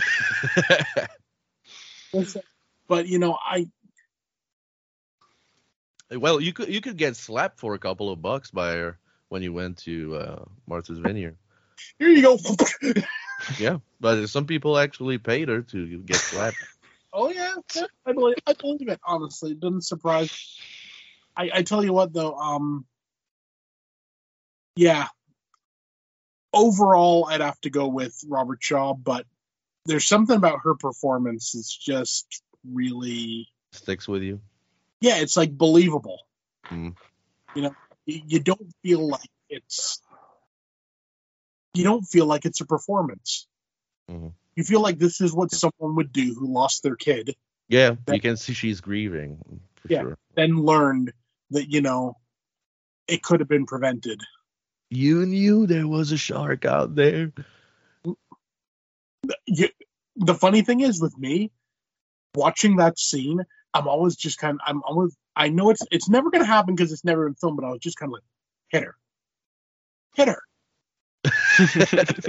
hit her back, like, or just kind of go like, damn it, lady, look, it's his fault, and just point at the mayor. Mm. I still just want to know how the hell that guy got reelected. Well, we'll get to it in a second. Yeah. What about you, Rob? Your MVP? It's funny, just thinking about it right now, and I have one scene in particular, but for almost the whole set of reasons why Glenn just gave, but I'll give another one. Murray Hamilton. Hmm? The scene in the hospital when he's just shaking, he's trying to light a cigarette, in a hospital. My kids were on that boat too. Back those days when you could smoke in a hospital. But when he's like, yeah, my boy was out there too. And, and he just, there's something deeper that resonates. It's not as shallow as it's just not economic interest of the town. It is, but he really, I think it's a combination of fear of what this means for him, and not necessarily politically, but fear of what it just means for him. And just the guilt, maybe there's a lot that comes off of him, and in that scene in particular. But the scene, with him, in front of the Amity sign, between him and Dreyfus and Scheider, is great. Is great too. But he really, I mean, if you're gonna have an antagonist like him, I mean, Murray Hamilton freaking brings it, and he died an early death too, unfortunately. Just after Jaws 2, or not long after Jaws 2. I think his wife died during the shooting of Jaws 2, so he had to bail for a couple of months, and not long after the movie was released, I think he passed too. So. Yep. What about you, Sam? It's a hard decision, It's like every character brings something to the table, Robert Shaw, he brings the boat, right? So they go out to find the shark, and that whole we're gonna stay out here until we kill the shark. Yeah. Then there's Murray Hamilton, and he kept the beaches open. I mean, the movie wouldn't happen. It would not have happened if he closed them, right? It would have been a very different movie. So, I mean, you gotta give the MVP to him for, having the movie happen. But, I think in the end of the day, it's just gotta be the hero that saved the day, and that's gotta be Roy Scheider. Mm. The sheriff is trying to save everyone from the mayor, from the shark, from just all the politics of the town. And he goes out there, and he kills the shark. So it's gotta be him for me. He saved the day. I mean, how can it not be MVP? Not a bad choice at all. I mean, well, like you said, every character is bring their own little thing to the table. It's a question. Does anyone have a scene that they wish could have happened? Like whether it was in the book or whether just something you wish, like an interaction between characters or whatever, that you just wish could have happened. Not really, honestly. I think it's perfect the way it is. So I wish we could have seen what it was originally. The storyboards, all the drawings and shit of, how much you were supposed to see the shark, and all this shark action, big action sets, and that's one thing I would like to see. There was one thing I would have kind of liked to have seen in it. It was just the whole scene when they're at the billboard and he's like, "Oh, you'd like that, wouldn't you? Get your name in National Geographic." I would have just wished that Hooper would have gone, "I own National Geographic," because it said he's rich, that his family's rich. You know, if he could have just gone like, "Why would I have to put myself in my own magazine?" Just like a flex. And that would be a flex that would hurt the mayor to his core. True that. Why would I put myself in my own magazine? Mm. I just think that's kind of cool, you know. Should we get to ratings? Yeah, well, 10, 10, 10. 10 by. Yeah, same for everyone else. Pretty sure everyone agrees. Does anyone have anything else to say on the magnificent piece of cinema that is Jaws? It changed the world, you know. 75 is when it came out, and then shortly after you start having Grizzly and all those rip-offs of basically Jaws. And it's just, you know, without Jaws, maybe there wouldn't be a piranha or piranhas or you know, an octopus or you know, a grizzly or you know, which then those movies led to, you know, the more crazier 80s 90s movies like Prophecy or Ticks. You know, it's just it's like a ladder effect, right? Yeah, sure. I'll start somewhere. And something to be said about the fact it was the first, you know, blockbuster. Mm-hmm. Yeah, you know, I mean, like that's a whole like genre unto itself now. Well, it's the movie that grossed. That was the highest grossing movie until Star Wars 2.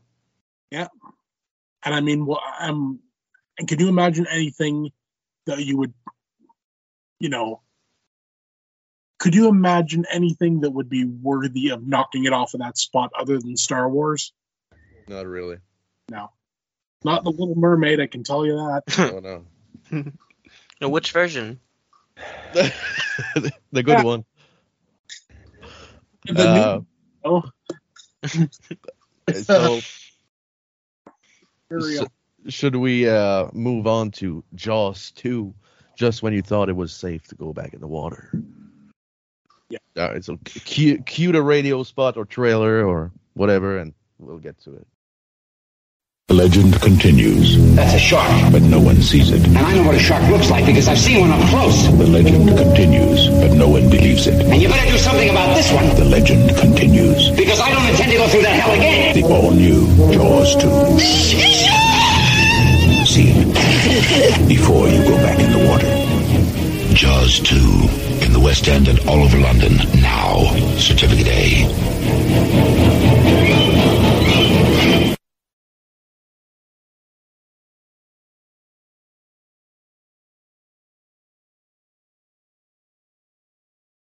Rob, you want to go?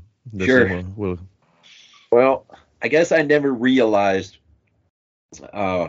just how terrifying an experience that was for me at 5, because when Jaws 2 was getting ready to make its great theatrical debut, it's funny, I was really struggling at school at the time, and one of the things that my mom had sort of, I guess, baited me with, you know, if I just could finish out the year without having to go to summer school, I would definitely be in that theater watching Jaws 2.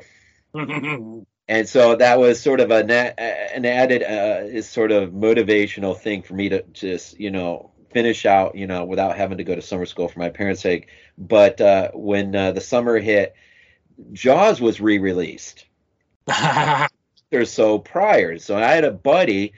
I lived a couple houses from him, and he said, you know, we had both been talking about seeing Jaws 2 forever. And he says, well, you know, we got to go see Jaws first. And I'll be honest, man, I had some apprehension there. I was like, I don't know if I want to see this in the theater. I mean, because I was only, you know, 8 years old, and that's only 3 years removed. And, you know, and so I'm like, well, what can you say? I mean, you know, so I'm like, so we went and saw Jaws, and I'll be honest, man, I don't even think I got out of that first Chrissy sequence, and I did the whole entire. I got to use the bathroom. I was starting to revisit some serious beers, and I had a hard time getting through it, but I got through it. And but then skip about a month, Jaws 2 comes out, and we went to see that.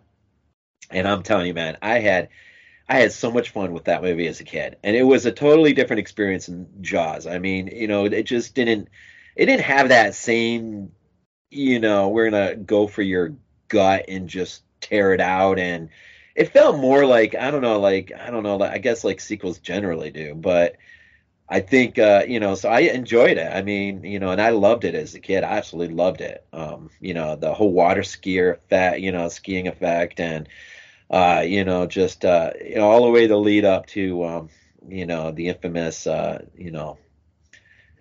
death scene there for the poor Bruce too, I guess. But no, it was fun. It was I absolutely love that movie. I love the posters, and I remember when Hank Searles came out with his novel, and I remember reading that, going, why couldn't it have been the movie been more like this, because that you read the novel? Yeah, that was, I mean, whenever it came out, I mean, that was a great novelization, but it added some things in, and but it took some of the sequences, like the water skiing sequence, and it amped it up to a degree that, you really do wish they would have had the money to do that, because I think it was a miniature yacht. The guy was driving the yacht. His wife was out on the skis. He sees the shark fin behind her. He's trying to wave at her to get her to know, and he can't just shake the boat around too much because he doesn't want to lose her off the skis. And, and it's just, I love it when he finally does turn back that one time she's gone. And so he kind of slows down the boat. He grabs his rifle. He's got a 22 or something. And then, he's scanning the water. And before he can, do anything, the shark swings up, hits the boat, jars him. He falls. Of course, the round is discharged into the air tank, blowing up the boat. And there's your sequence in the novel. Air tank again. Yeah, and I thought, man, it's too bad the movie couldn't have been that big. And I think it takes place, the whole kids out on the boats actually is a regatta. And so it's just not that little group of kids, if I remember. It's everyone who was in the regatta was out there, and there was a fog had moved in, and so some of the kids got isolated, and then so the shark was coming up through, so you had a fog effect. You had a lot of different things going on. Oh, dude, tell me more. Tell me some key differences. When I remember, I still have it. I mean, I have that book. I can see it right now. I probably ought to read it. But I remember, too, there was a lot of just added stuff in, about how the shark gets there. And isn't there a mafia thing, too, going on? There might have been a little carryover from the first book, because I know in the first book there was a big deal made about the mafia sub-story plot going on. And in the first book, too, you also had what's her name having an affair with Hooper. Mm-hmm. Oh yeah, Ellen. Which personally, I am glad they did not do. I'm just glad they did. I don't think. Well, I don't know. Well, Hooper dies too in the novel. Yeah. So another key difference, but when it comes to the Jaws 2 novel, from what I remember reading somewhere, is that the mafia is like helping the town, like by doing like kind of weird stuff, recover financially, because after Jaws 1, like no one ever went to Amity or some shit. From what I read, I think something like that. It's like basically like a ghost town. It's cursed. I need to reread it. You're right. I haven't read it in so long, but you probably are more just from what you read. But I just remember the writer Hank just taking certain sequences from the movie and just, just expanding them to a much larger, So instead of 20 million, you're working with 45 million, and everything is bigger. And but of course novelizations can always have that fun, that luxury, that movie people don't have, unfortunately. But to get back to your first exposure, so you saw it in a theater? Yep. When it came out? Okay. Ever catch it on television after, or? Oh yeah, that was same as Jaws. I mean, eventually Jaws 2 had its annual, maybe one weekend it was Jaws, and then they would advertise the next weekend would be Jaws 2, just when he thought it was safe to. But I don't think about the commercial breaks quite as much in Jaws 2 as I do in Jaws 1 for some reason. I don't know. I'm sure they're there, but so yeah, that would have had plenty of TV viewings. I think I catch Jaws 2 more often on TV, at least here where I'm at. I catch Jaws 2 way more than I catch any other Jaws movies on TV. I don't know if it's the same for you, but I don't know. Jaws 2 was always playing, seems to me. I don't know. Maybe something with the rights. Perhaps someone got for television showing. Yeah. I'm gonna make this for all it's worth. Mm. Yeah. So for me, first exposure to Jaws 2, it was with this right here. Oh yeah. I mean, it's the exact VHS that I had when I was younger, but except now it's the English version. But when I was younger, I had the French version.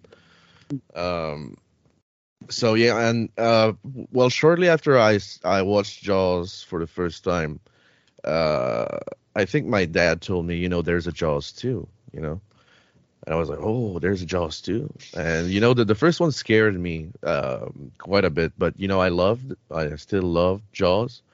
But I wasn't sure if I wanted more of Jaws, just because how terrified I was of the first one. So he just showed me like the VHS cover, the VHS art, and instantly I was like, okay, let's do this. I want to see this. I mean, it's probably this right here is probably my favorite Jaws artwork ever. Personally, that's just me. But yeah, I remember watching Jaws 2 and being on the edge of my seat throughout it. I mean, just the whole water skiing sequence, just the beginning too, with the two people going to find the orca, taking pictures and then the theme slowly, because the movie opens up and it's this beautiful mellow theme, and you see the fish, and it's quite beautiful to look at, but you got this sense of dread that there is something menacing still out there, and this mellow theme slowly becomes the Jaws theme. Mm-hmm. And I'll always remember like being so excited when the shark attack happened. So yeah, I remember thoroughly enjoying it. Honestly, I loved it since, and I still love it to this day. Is it perfect? No, but yeah, that was my first introduction to Jaws 2. Yeah. For me, I actually came to Jaws 2 kind of late in the game. I'd seen Jaws 1, I saw Jaws 3 tons of times, and then eventually it was just, I think I remember the time. I was like, screw it. I'm renting all 4, and I'm watching them over the weekend. And I did like a little marathon of them. But were you just not aware that there was a Jaws 2? You thought it was just Jaws and Jaws 3? I knew it was there, but I don't know. Just for some reason, I just never. I never rented it. I don't know what it was. The thing is, I had such a love for Jaws 3, which we'll get into when we get to Jaws 3. Flawed as it is. But, yeah, for some reason, I just kind of ignored part 2 for some reason. I don't know why. But then eventually, I rented it on VHS and that thing. And it's a really solid entry. But my only issue with it was really kind of, it was the same as Jaws 1. I found it too similar to Jaws 1 when I first saw it. Over the years, I've gotten much more appreciation for it. But my first thought was, okay, I've watched Jaws 1. Now I'm watching this. I'm seeing the same guy fighting a shark again. And again, people like aren't listening to them and stuff. There was a lot at the time that just seemed like a rehash of what I'd already seen. As I said, as I've gotten older and everything, it's my second favorite Jaws movie now. Back then it was probably my third. After Jaws 3, I guess. Yeah. Ah. You're weird, man. For Jaws 3, and we'll get into it when we get to it, But it's a really solid movie that I wish they could have done more with. It's kind of how it always is, right? Yeah. It's like I felt it should have been bigger. It should have been like you got like Terminator 1, and then you got Terminator 2, and it's taken everything that was good in Terminator 1 and made it bigger. That's what they should have done with Jaws 2, but it seemed like they had Jaws 1 and Jaws 2, same size, same locale, Well, the shark is bigger in 2. Oh yeah, well, there you go. Bigger shark. And I did actually kind of I remember when I first saw it, I liked the shark's death better in Jaws 2. It's my favorite shark death of the whole entire franchise. So, it's one of those ones where it's like, this thing's dead. This thing like as dead as a dick. This thing ain't coming back. And parts of it were used as the inspiration on the Jaws ride and everything, weren't they? So. Yeah, well, the Jaws ride began construction right around when Jaws 2 came out, I think. 78. Jaws 2 came out in 78. I think 2 years after, that's when the ride opened. Yeah. So, you said. So, kind of similar boat with the first Jaws, except I remember... All right, so going back to like when I was 5, 6, 7... During the summer, Dad would put on, like, this movie or that movie, seemingly almost all the time. Jaws, Thing from the World, The Thing. You can't help it. You can't help it. So Jaws 2 was, like, one of those movies. And, back then, I didn't like it because it felt too long to me. Like, it just, I don't know, it just felt too long before, Brody actually got to the shark. But rewatching it for this...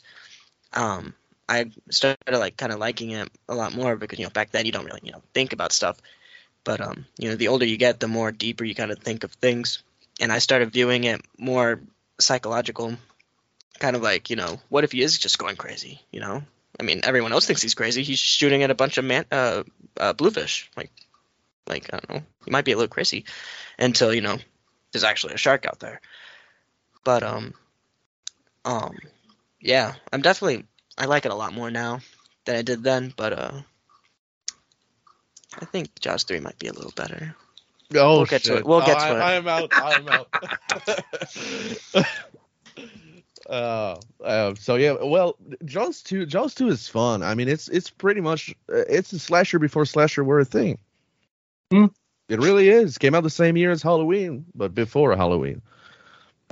This movie's pretty much a slasher. It's a fun ride. I mean, you got dumbass kids on the water and big ass shark, prowling, and a lot of returning characters too. Well, I wish we could have gotten Richard Dreyfuss, but he was busy shooting Close Encounter. That's why he's away.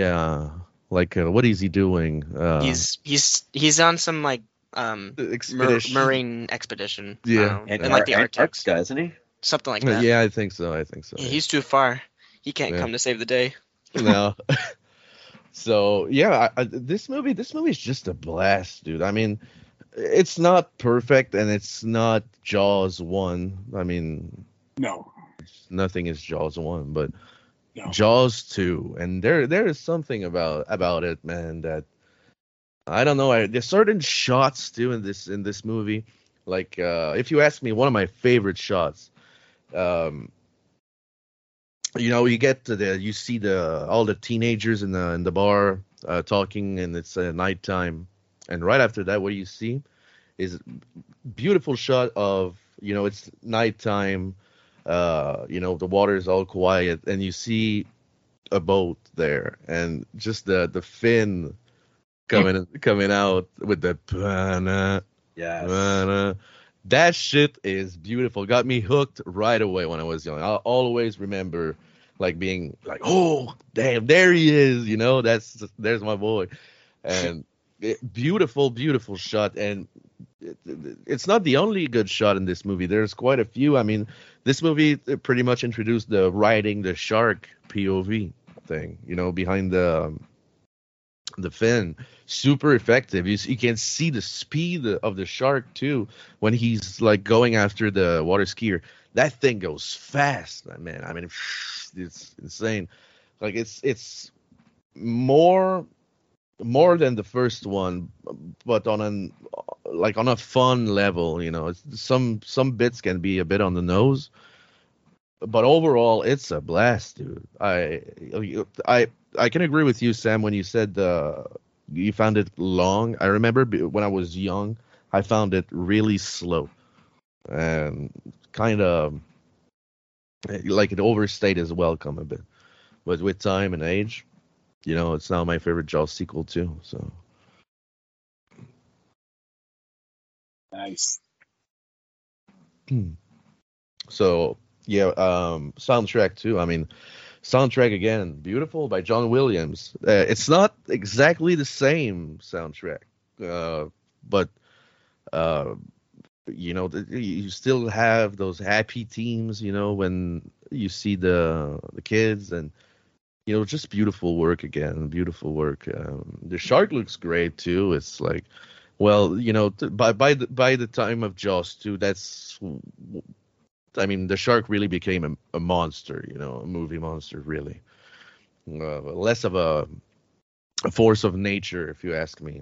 You can almost say there's something unnatural about this shark, supernatural even. Just by the sheer size, the speed, and everything. Just when you see the killer whale on the beach too. That was a shot at Orca, by the way, for sure. I mean, Orca just came out like a couple of years ago, and now you get this dead orca on the dead killer whale on the beach. But just the massive bite marks on the killer whale, and Brody really. You kind of feel for Brody in this movie too, losing his jobs, and he's just trying to protect this town, and nobody listens to him. That plays very well with me, honestly. It's kind of dumb though that no one fucking believes him. Honestly, just baffles me. But I don't know, dude. It's just fun, and like the ending too is. It's tense, dude. It's super tense. I wonder if he got his job back. Well, I guess so. I guess he did, because in Jaws 4, apparently he's dead, and there's like a photo of him in the sheriff's office. So. He died of fright. Yeah. Of the shark, and it killed him via osmosis. Yeah. So. What are y'all thoughts on this movie? It's there's well, first of all, you mentioned I was just thinking I never really thought about that, the orca on the beach in relation to the film Orca, the Killer Whale. But it's kind of funny because you think about when Fulci Zombie came out in '79. They kind of took a stab at Jaws via the zombie and the shark sequence. It's like Italy was saying, we're the king of the monsters now, you aren't. And then here in Jaws 2, they're taking a stab at, the orca, the killer whale, which it's kind of funny how that stuff, happens. But there's, You know, you talked about the opening sequence is so freaking awesome. Just being down there, you know, with the what's left of the orc or the orca, right? Right, that is the name of their boat, right? The orca. Yeah. Yeah. I don't know why. We're talking about orca. Orca. Yeah. Confused for a second. Favorite word. You mentioned I just like. I love how everything in the beginning feels so natural in terms of Brody's relationship with Ellen. You know, they're there at the celebration ceremony thing where what's her name's got to cut the ribbon and the balloons, and just and then of course that segues into the scene you mentioned out there with the water, the still being stilled with the fin and everything. So much of it just feels. It does feel natural. It feels like you know, a sequel ought to feel in ways. I don't know. I think, you know, I just wish maybe the end wasn't so, I don't know, cliched in a sense. Like, I wish they would have took a different route in terms of a resolution and not necessarily just, you know, I mean, I like how they use the wire as a foreshadow early on which by the way, you know, you mentioned Halloween. You know, we have two guys in Jaws that were in Halloween too. Yeah, we have the dude who plays Michael in 4, who plays Jimmy in Halloween 2. Yeah, Jimmy, and then Hendrix, who from both Jaws and Jaws 2, he's in the morgue, doing the examining of the body that was just crushed by the cop car. Oh, is he? Yeah. Yeah, that was Jeffrey Kramer. Yeah, he's in that scene with Loomis there, just investigating the body there. Yeah, and Jimmy's Lance Guest, right? Yeah, Lance Guest. Yeah. So that's pretty cool. I love how too you like when you're at the Brody house, first time you're at the Brody house, and you see the barrel that's out there that's got, you know, it's got plants in it or something. Oh, but wait, dude! Now that I think about it. We got 3, not 2. Dick Warlock. Oh, yes. Didn't even think about that. Yeah. Stunts, yeah. The cage scene in the first one. Yeah. So yeah, 3. Isn't that funny? And you know, a lot of you know, the cinematographer on Jaws too. He was a camera guy on Close Encounters of the Third Kind, so there's that Spielberg connection overlapping into the second one, even though he's not doing it. In fact, I think he's doing Close Encounters. Yeah, while Jaws was filming, he was doing while Jaws 2 was filming, actually, he was doing Close Encounters. And I think that's the reason, obviously, why Dreyfuss wasn't. He wanted to do. Yeah, Roy Scheider wasn't too happy to do it too. I don't know if you heard about this. But he got even physical with the director at some point. So. Yeah. What was the reason exactly for that? I mean, what was his, you know, creative differences, and he just didn't want to do Jaws 2, but he had like a contractual obligation. Interesting. I mean, you know, they did get a movie out of him. I mean, a lot of characters, like a lot of actors who have contractual obligation, they end up just killing off in the first 5 minutes, and then they can officially say, well, they're in the movie. So fulfilled their obligation, but like, no, he actually did the entire movie, so no props to him. Yeah. And he sells good. I think Sam brought up an interesting point. I wonder how it would have been if they would have played the psychotic Ben a little bit more. You know, I mean, he had been through a pretty grueling experience in that first movie, and it is a little frustrating. You know, how easily the town council just brushes him off. You know, like, let's just don't. What does Vaughn say? Don't push it this time. Yeah. I mean, do you realize what just freaking happened? Like, just. Do you realize what you told me in the hospital? Like, your kid was there. You know. Yeah. and you know, it's funny because every time I see that picture, it looks more and more like a shark every time I see it. I don't know what the hell. I don't know what they were looking at. It wasn't seaweed, I say that. Oh, no, for sure. It was more than seaweed in that picture. Yeah. At this point, they would have known, like, we didn't listen to him last time, and look what happened. Maybe this time we should. Well, part of that, I think, goes to, what's his name, though, who's got the hots for Ellen. He's just looking for a way to get at. And unfortunately, with his scene on the beach, he gets it as a, gift wrapped. Mm. But I mean, to think that he, at least in terms of the scope of how the film is written, obviously, to think that he's actually that full of himself, to think that he's actually going to have a shot at Ellen or something, or was there a past thing there where they were dating or something maybe early on? I can't remember if that's in the book or not. I don't think so. I don't think so. From what I read online doing my research for this podcast, that's one thing I wondered, and I checked online, and no, there doesn't seem to be anything implying any kind of past relationship or anything like that. So maybe they dated in high school. Yeah, maybe.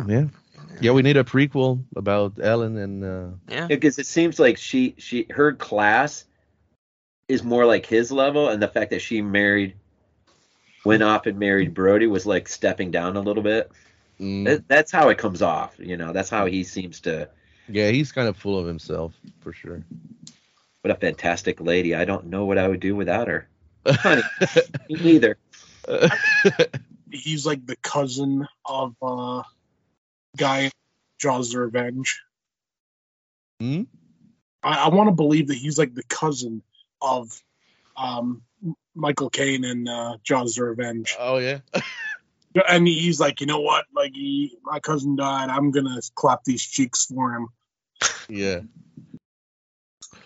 Well, that's pretty sure what it is, Glenn. I'm pretty sure. That's a very sound theory there. I think that there might be some water in that tank. Yeah. Yeah. There's I think Jaws 2 is coming out on 4K too. I heard that. Ugly fucking artwork, but. Yeah. You see the artwork? I know. Should I be worried? Yeah. It's happy. Yeah, what happened to the good old days of just giving us like their poster, Yeah. Especially when it's like our iconic artwork to begin with. Just give us what we want. Well, I think you're right, Will. I the more I think about it, that cover on the VHS you put up, that might be the most iconic image of the entire franchise. Yeah, the sheer size of the shark on this poster. It just, even I dare say even more than the original film poster. There's just something, at least in how it's represented on that VHS cover. Because I remember when that poster, there was something like, who's not going to be in the theater watching that movie? You look at that poster and you're like, yeah, I'm in there. I'm watching it. Yeah, and the tagline too. This tagline has been parodied to death. Mm-hmm. Just look at, let's say, Blood Beach. Just when you thought it was safe to go back in the water, you can't get to it. Yeah, why can't that movie get a decent, an actual release? Yeah. Man, posters used to be so, good and simple, like, Alien, it's just the egg. Halloween, it's just, the mask and, like, the knife, or not the mask, the pumpkin and the knife. And now, like, every poster's got to be, like, a Star Wars poster or whatever. Like, all the main characters and all the, like, style. Yeah. It's like, just be like that poster. Like, that's simple, He's just standing there, and, like, all the monsters behind him. It looks like one scene. But, like, now it's all, like, 10 scenes in one poster. It's like, come on. Yeah, and the good old days of, when, posters weren't just an amalgamation of, movie stars on, big faces and shit, and everyone's all packed, crammed in this small space. Good artwork, like Jaws 2, to get back to Jaws 2, this shit is like a painting, Yeah. Well, at least it's not giant floating heads. Yeah. 90s were the worst for posters. Oh yeah, for sure. A giant floating head there and call it a day. Yeah. I want to mention the tension that comes with Jaws 2. I don't know if you'll agree with me, But having kids, being stranded on the ocean, and they are basically like drifting away. I mean, they're not sailing anywhere. I mean, all their boats are pretty much like crammed together and destroyed. And just seeing you get some shots too in this movie that, goddamn, do I love. I mean, you see all the boats together and the kids on it, and you see the fin passing right in front of the camera, and the kids are like panicking and screaming, and beautiful stuff. I mean, you really get a sense of impending doom throughout it, if you ask me. It works so well. It really does. Absolutely. How about that kill on that poor kid when he's rushed right at the boat and just slams into it? That's visceral, dude. And even that whole scene, I mean, when she sees it and she's yells at him, "It's a shark! Swim faster and fast!" I mean, you're just not. I mean, you look at the shark, from the viewpoint, and then you look up and you're like, yeah, you're dead. Oh yeah. You're not gonna make it to the boat. Well, you are gonna make it to the boat, but not in the way you want to make it to the boat. Yep. Yeah. You just gotta hold on tighter. A shark.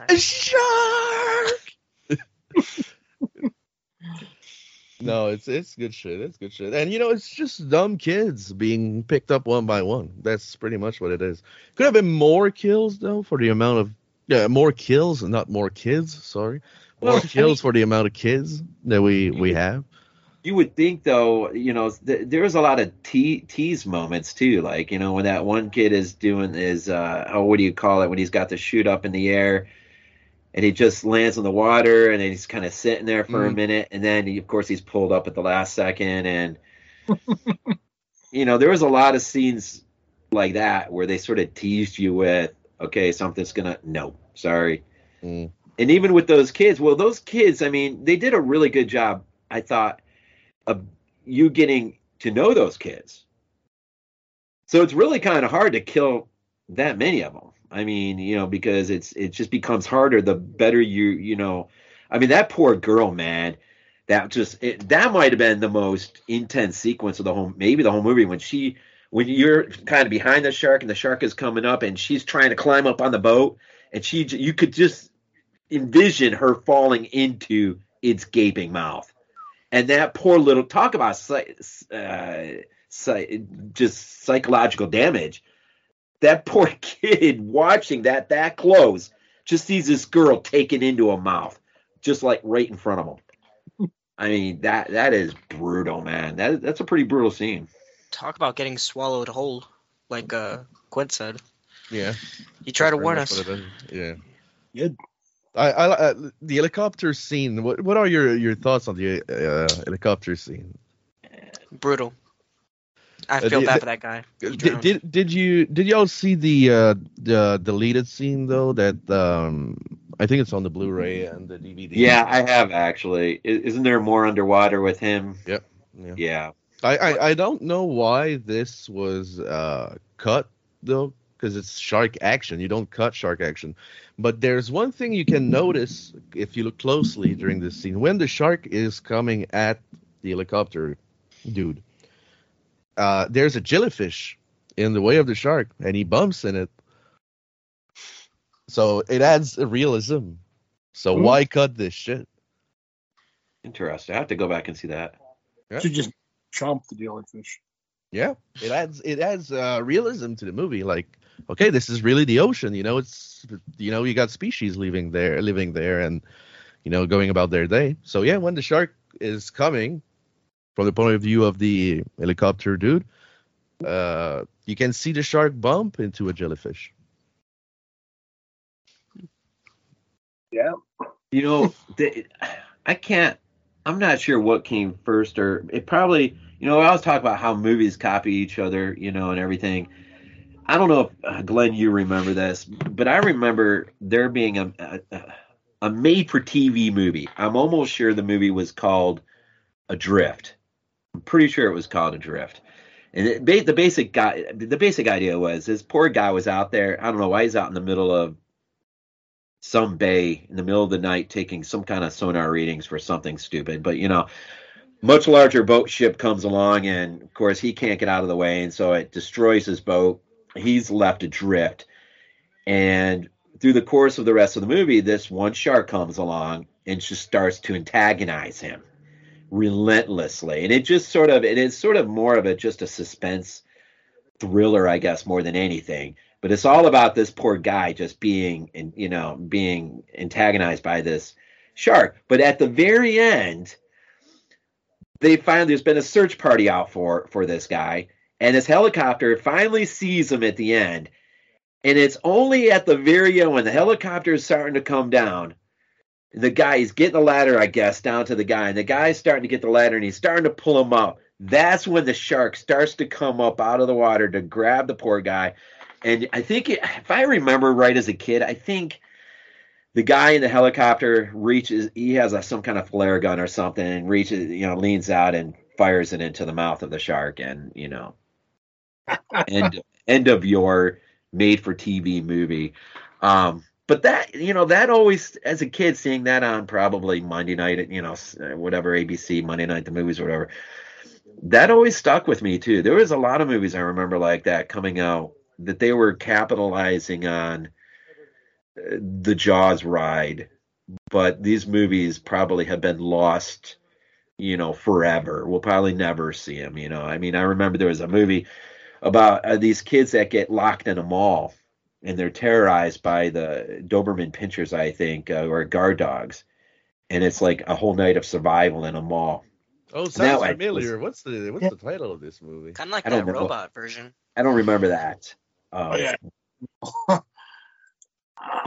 Yeah, that it's a robot version. Yeah, I think you're right. Yeah.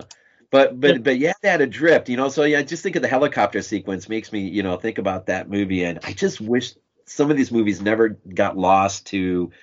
It's the problem with being 53. You can remember back seeing some of these movies that were made for TV way before VHS, came along that could save some of these things. They were just, who knows where they ended up.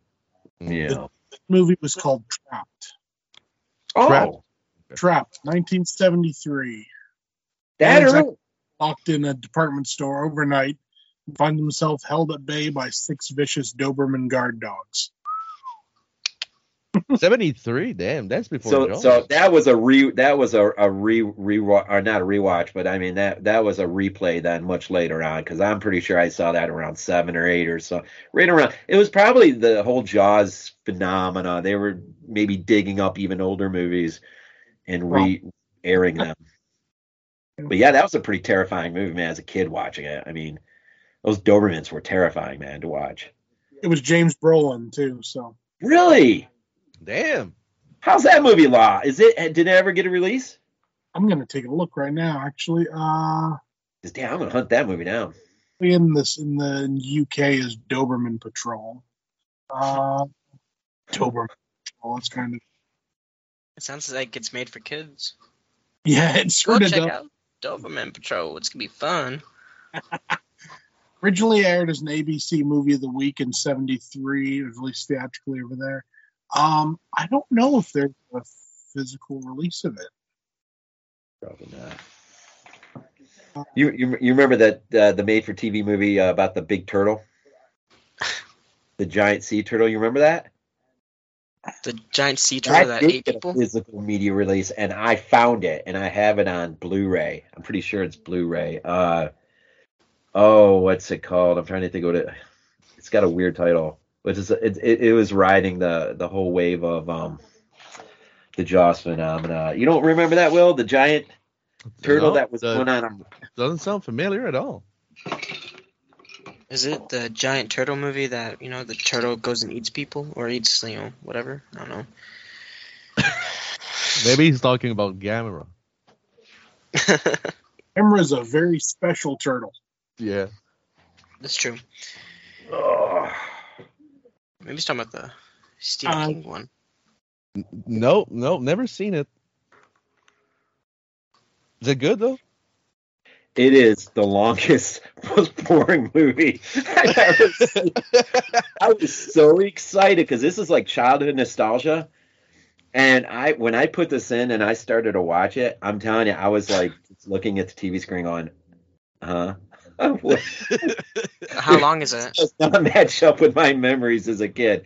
But then again, I was a kid, probably fell asleep through most of it, woke up for the best parts, and that's what I remembered. And So it sucks. And I think actually how this movie ends is kind of the same way Jaws ends in the book. Oh yeah.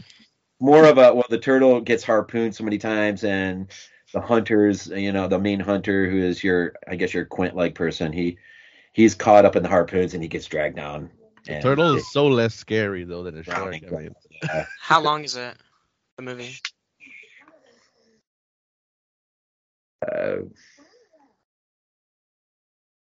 Not sure. Go watch Skinner and Rink sometime. You'll change your mind very quickly. Yeah. Yeah, that's long. Carl Weathers is in it though. There you go. That's reason enough to watch it right there. Yeah, I'm gonna pass. I think. Why watch that when you could watch Skinamarink, which is probably longer and more boring? It's an experiment, but it's very boring. I like Skinamarink, but anyway, let's go back to Jaws 2. Yes.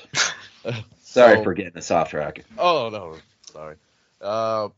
So yeah, Jaws 2. For me, should we get to ratings or so we can move to Jaws 3, even if I don't want to? Yeah, for me, Jaws 2 is a 7 out of 10. Rewatchability, every time I watch Jaws 1, I watch Jaws 2 after. They go hand in hand, in my opinion. Kind of like Halloween and Halloween 2. Can't watch one without the other. Yeah, and is it a buy or rent? It's a buy, and if the 4K is a decent improvement over the Blu-ray, pick up the 4K, even if the artwork fucking sucks.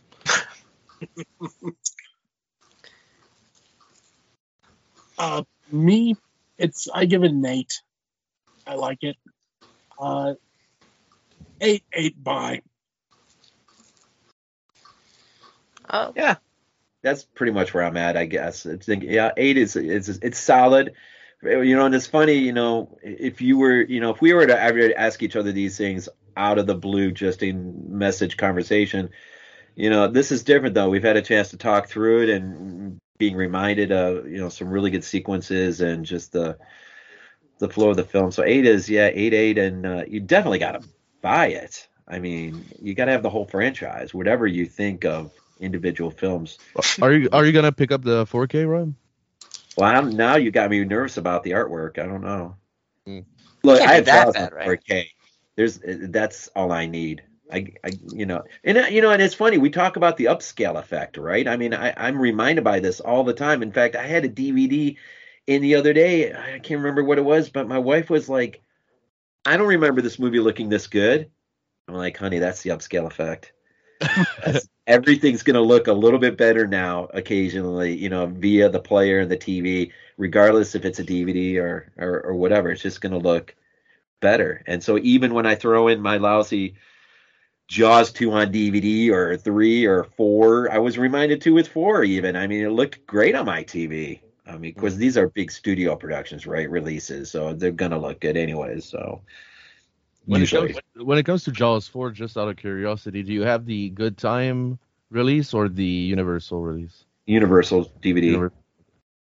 I think I grabbed them all up in succession when I must have found them all on Walmart was having their big Jaws sell-off, $5 a DVD, so I grabbed them all because I didn't have the whole franchise.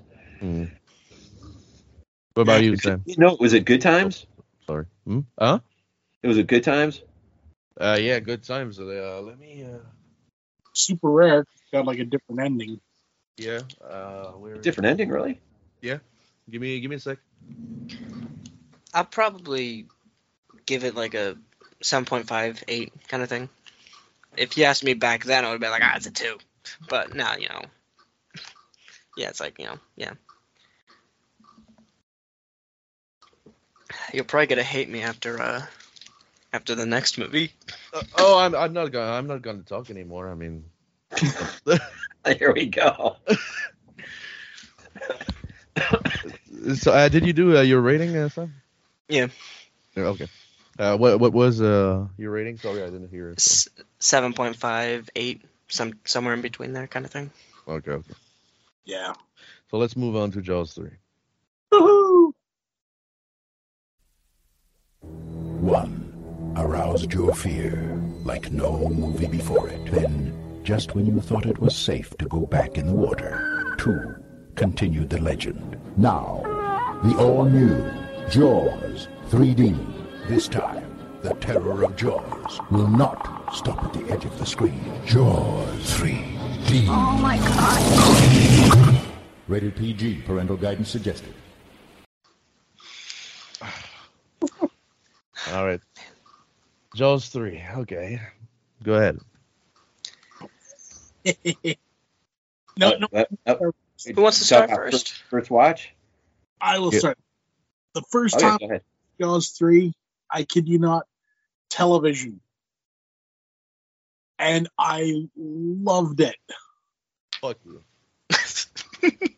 I've said before, it's not a good movie. I'm not going to argue that Jaws 3 is a well-made movie or anything. It's not. It's pure nostalgia for me. I just adore it. It's dumb. The effects are horrible, but at the same time, I just have a blast watching it. Well, good for you. Yeah, that's exactly it. It's the sort of thing. It's just mindless, stupid,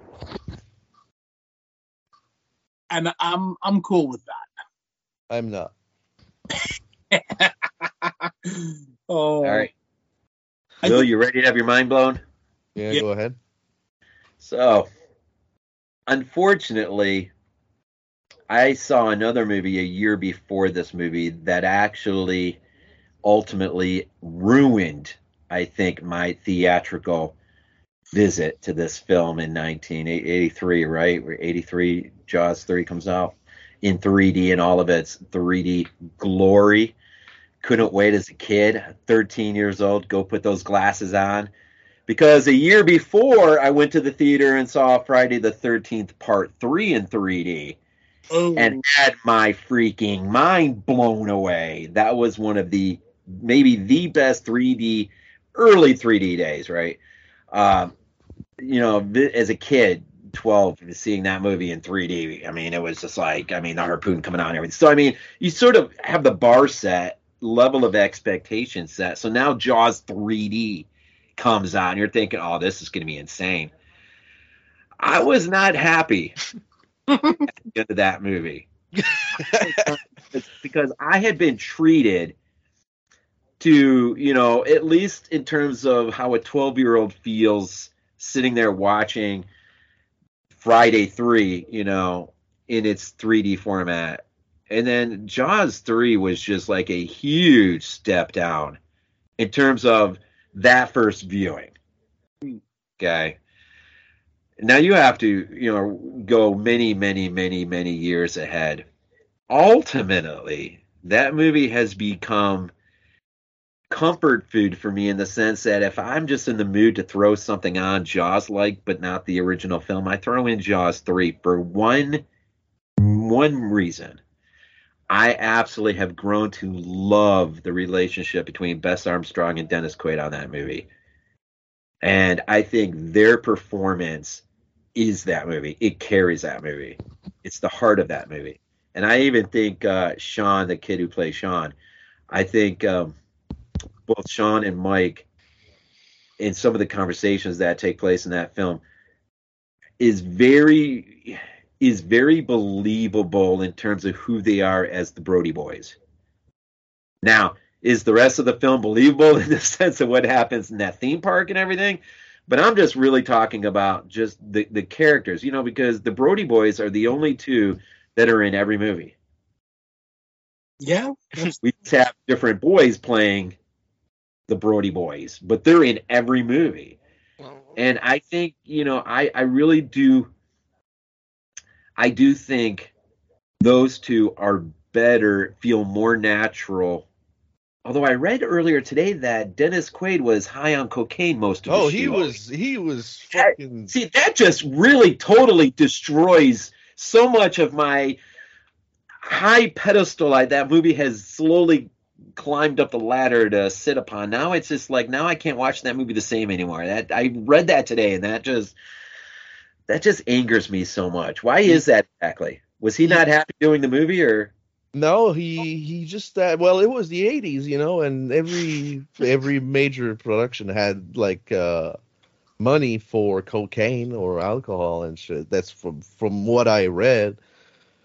And yeah, people like to get fucked up back in the day. I would sure be fucked up doing a shitty movie like that. Well, now I think it probably has more to do by that point. He realizes what he missed out on by not being in Halloween. Because he was the boyfriend of what's her name there. I always forget her name in Halloween though, but he should have been in Halloween, but he was doing something else at the time. But I mean, it's you mean Bob? He was supposed to be Bob. Huh? In Halloween, he was supposed to. Bob, yeah, he was supposed to be, in the scene when she's like, whatever that line is, you see what you like. Yeah, I can't remember what the line is. See anything you like. Yeah. It's in real life, it was her boyfriend at the time. Oh, okay. But he was doing something else, so for whatever reason he couldn't be in that movie. That's unfortunate. Maybe he was just starting to realize by that point that, his life was ruined because he wasn't in Halloween.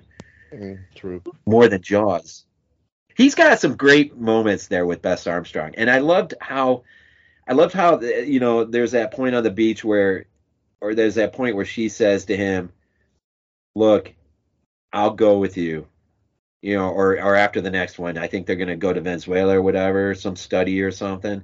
And I always thought, there was an interesting story there that could have, gotten to.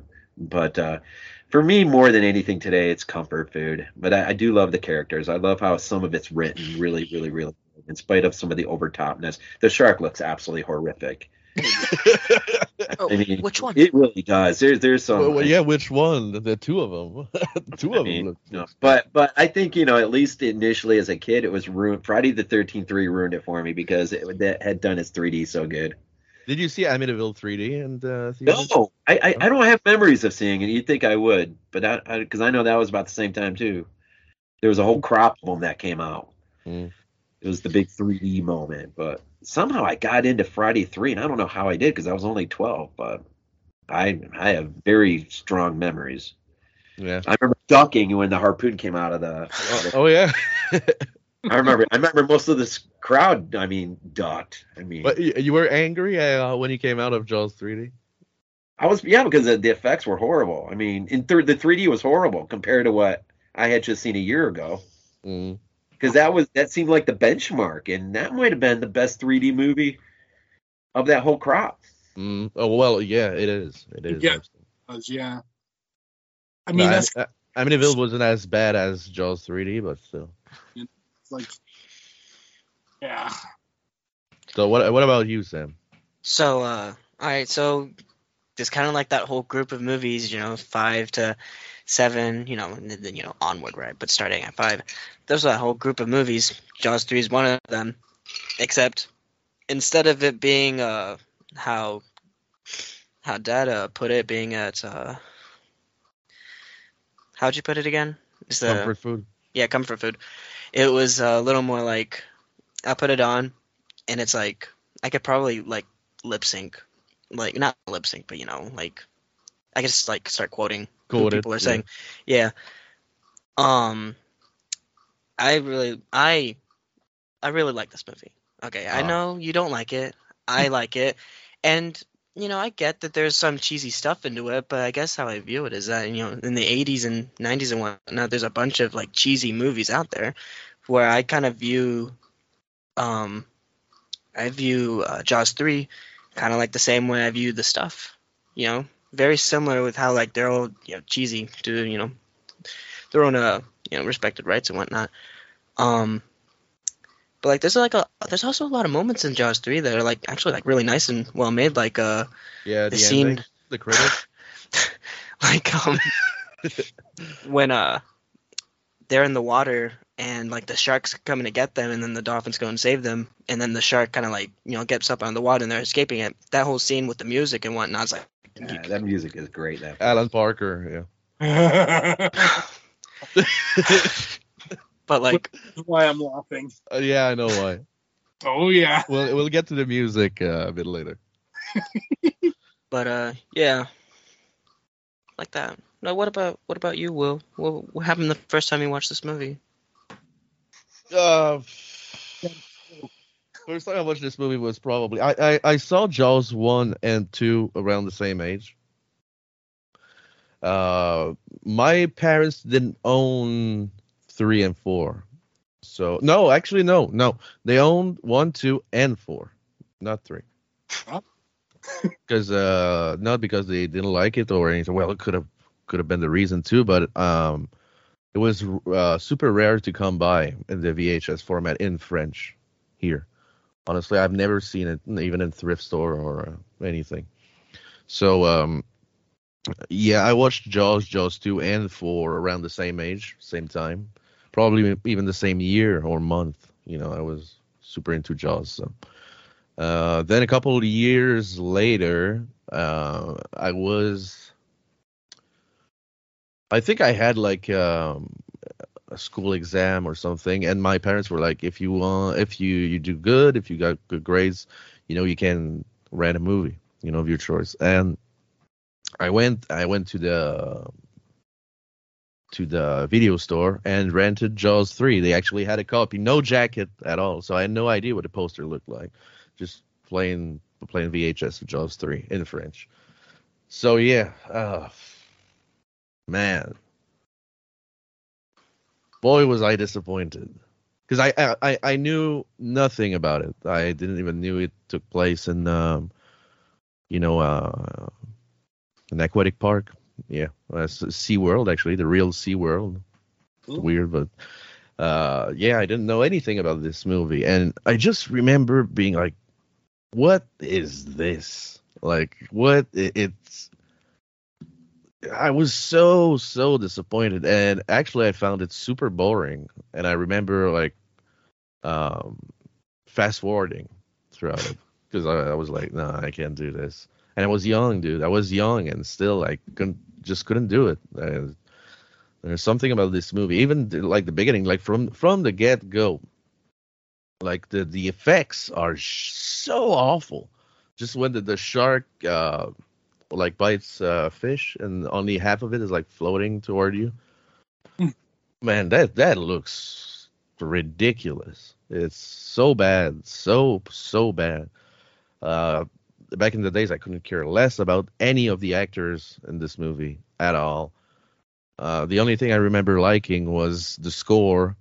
And then I discovered that the score is actually ripping off a bunch of shit. So Alan Parker didn't really do it for me after a certain point. I'm still on the vinyl though, but I mean it's more as comfort food sound wise. I never watched Jaws 3 personally. I own a T-shirt because I love when when internet got around and I had access to a computer and everything.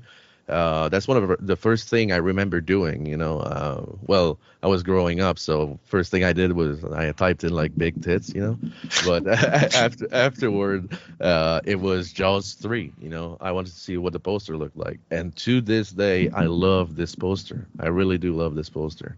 The Third Dimension is Terror. I even own a shirt with the poster on it. I like the poster more than the film, that tells you enough right there. And yeah, so Jaws 3 was a complete disappointment for me, and it remains a complete disappointment to this day. Maybe you would have liked it if the jacket was on it when you first watched it. Maybe you would have liked it then, because you were like, oh.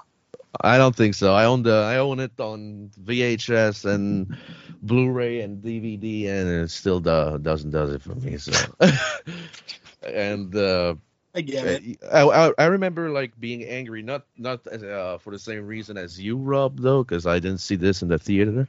God bless. I mean, um, but I remember being angry because when the movie was done, like when the movie was over, I was like, that is such a good concept. That is such a good idea.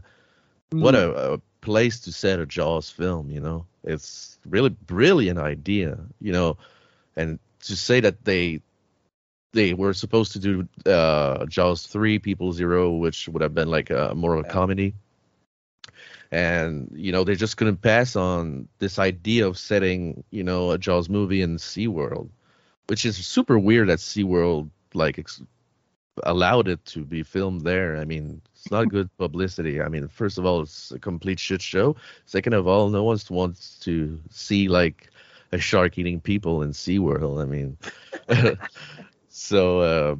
yeah, I remember being completely disappointed by the sheer fact that, you know, it's such a good concept and nothing is done with it. I mean, there's close to no kills at all, no tension. The shark looks fake. The effects are terrible. Well, you think a lot of that, Will,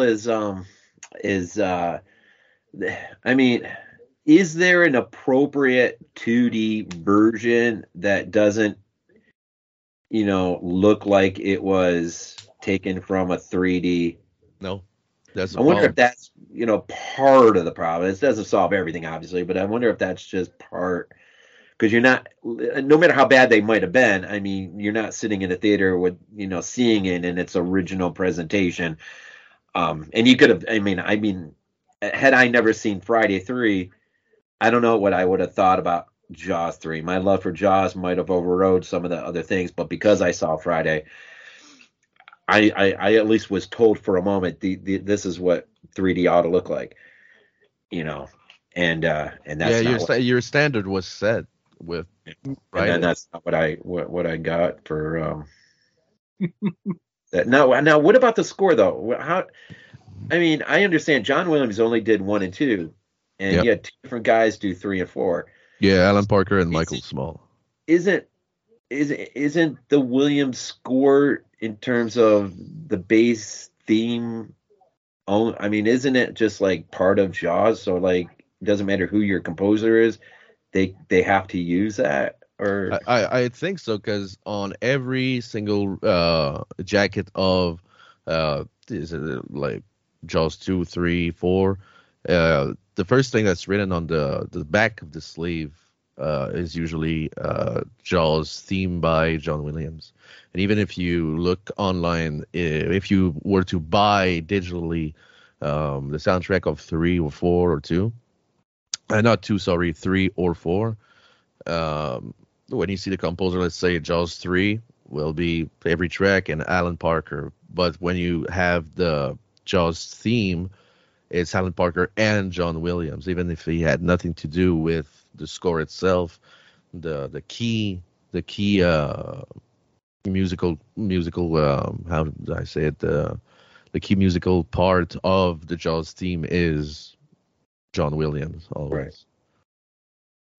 And what would be Jaws without the Jaws theme too? So it would be sharp. I do think that's probably the best sequence in the entire movie in terms of the use of the music and the. Well, it's twofold for me. Well, when they're trying to race to the surface and the shark is coming right up behind, and just the moment that fin breaks the water with the music, but then there's that split second where the camera pans back at Bess Armstrong, and then you see where the shark is, and again you think she's dead. There's no way possible, and yet somehow the dolphin gets to her and she's taken out. You know. That does, I always just overlook that but I do think to myself, like, you're so dead, because the shark is nearly on top of her already, and then by the time the camera pans back, you know, okay, well, the dolphin now arrives and that shark should have already had her down there chomping on her, but it's, you know, and honestly, what makes this movie such a disappointment for me too is look at everything Jaws and Jaws 2 had going for them. Let it be like characters, action, cinematography, score, effects too. Jaws 3 is a downgrade for all of it. It does everything shittier, honestly. So I don't understand how you can go from something that worked well, especially with not one movie but two movies, and have something like that being approved and released to the public. It really baffles me. Well, the problem is they keep cutting the budget. Well, isn't Jaws 3 the only one that's not officially Universal production? Yeah, it is the because it was right? Lad's production company did it. Yeah, and even Canon had their hand on all over this movie. I'm not surprised. Oh yeah, it shows. Yeah, it kind but of. I mean, you know, I still, like I said, for me, it's something about it. There's just comfort. I don't know. It's comfort food for me. I just love the dialogue between Bess Armstrong and Dennis Quaid. And I can just see, you know, leaping even off of 2, I guess, but even off of 1, more so 1, I can go into, even with all of its flaws, I can walk into Jaws 3 and go, yeah, these are the Brody boys. I can see it. Sean is freaked out, doesn't want to go in the water. Mike's gotten over it. He was older anyways.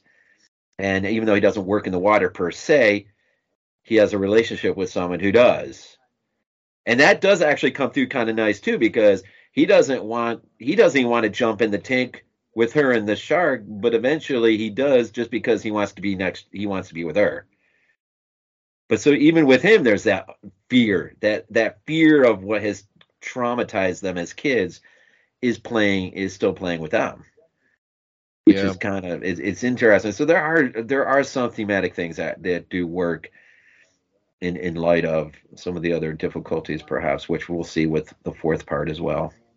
One more thing that really bothers me too is the fact that who the fuck hires a DP, a production designer, a PD, to direct a movie? Joe Alves was a production designer. He's not a director. He worked even on Jaws. He was a production designer on Jaws. Right. As well as Escape from New York and Close Encounters. Yeah. But he can't direct for shit. Why would you hire this dude to direct a movie?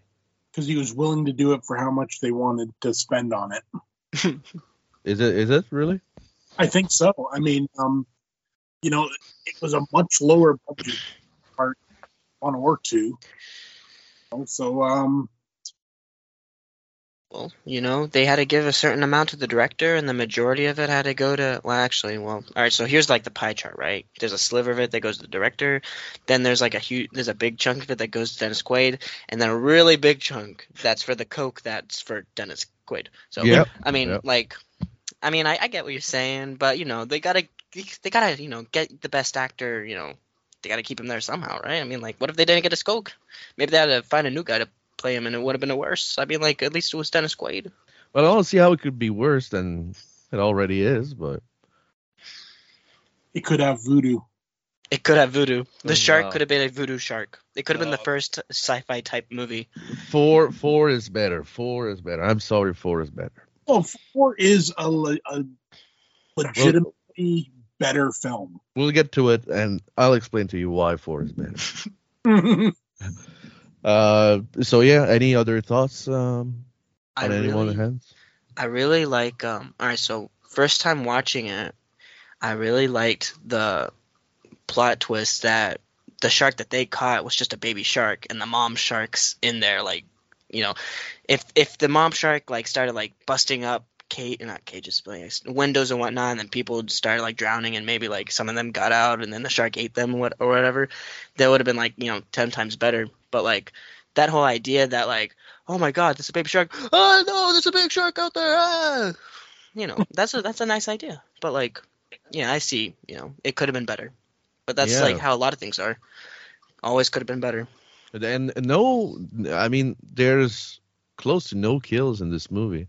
I mean, even when the with the ski stunts, the skier that does all the stunts and shit.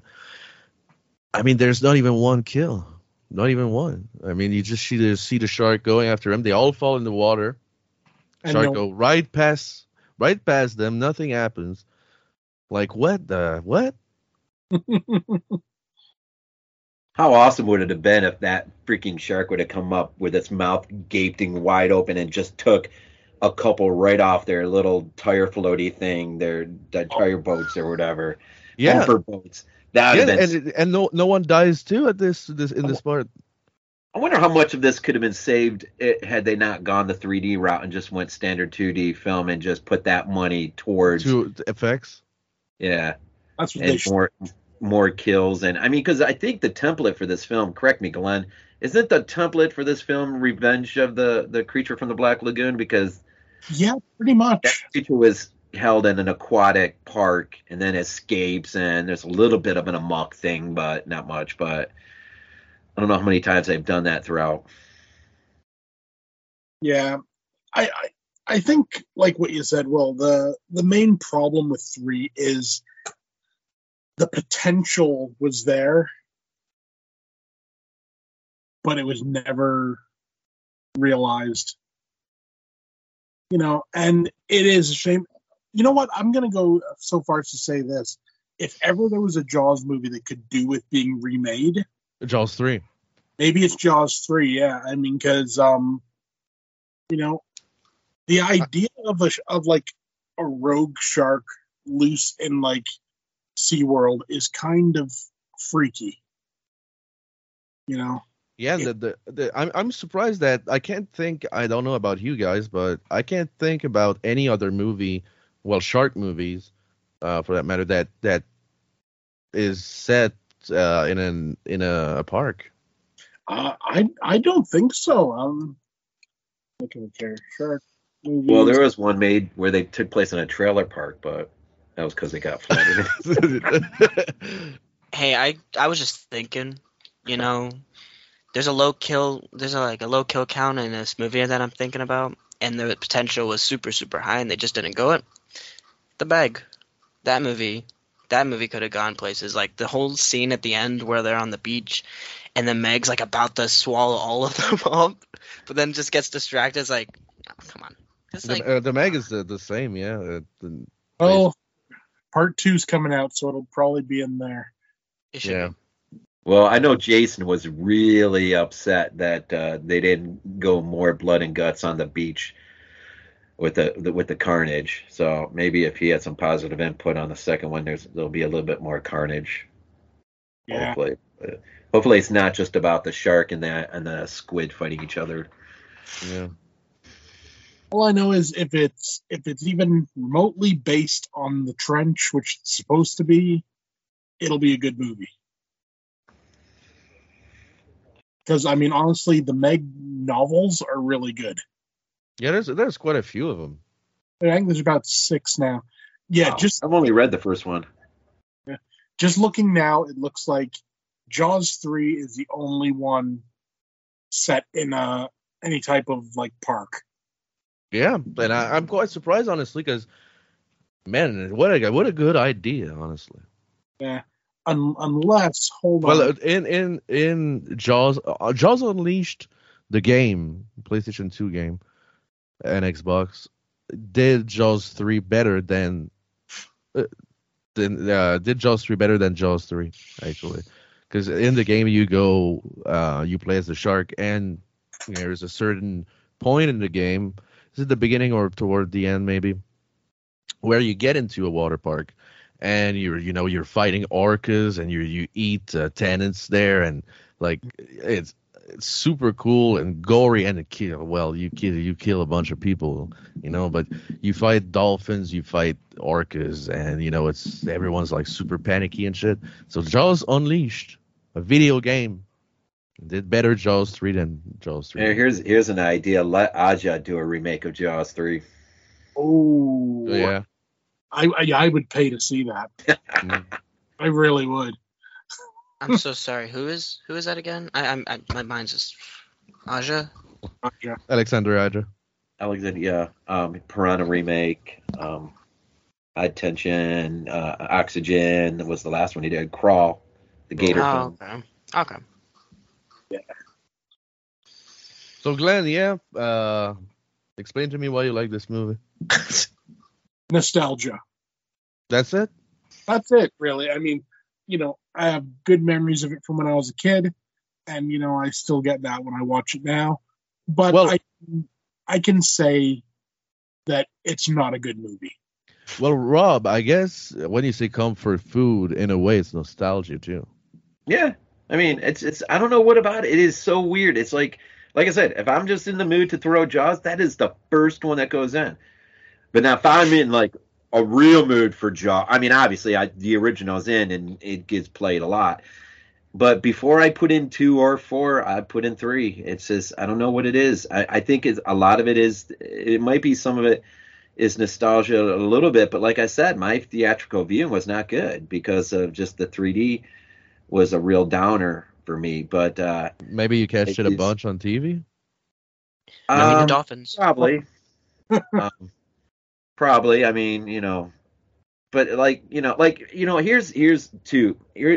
the one thing like if you were really serious about if Spielberg were to really bring Jaws back, I think personally, my own personal feeling is I think the greatest thing to do, I think, is bring Dennis Quaid and Bess Armstrong back as the elder Brody family with their own kids living somewhere. Maybe, I don't know, it has to be Venezuela, but somewhere totally different, somewhere new, somewhere fresh. They're the family, they're the Brody family, and you introduce a predator into the area that, maybe it's not as obvious it's a shark initially. There was a book I read when I was a late teenager, I think, called Riptide, and it had to do with a shark that had taken up residence off the coast of this one town. But this your main protagonist was a detective who had escaped, kind of like Brody, I guess, but escaped the big city, was looking for a quiet place to settle down because he had just taken down a serial killer and had a really baggaged past. And so seemingly suddenly these people start coming up missing. And so the thought is, from his perspective, is, oh God, here we go again. I don't want to do this. I don't want to deal with this. And then of course, somewhere there's a transitionary point in the book where you suddenly realize it is, of course, a shark that's killing people.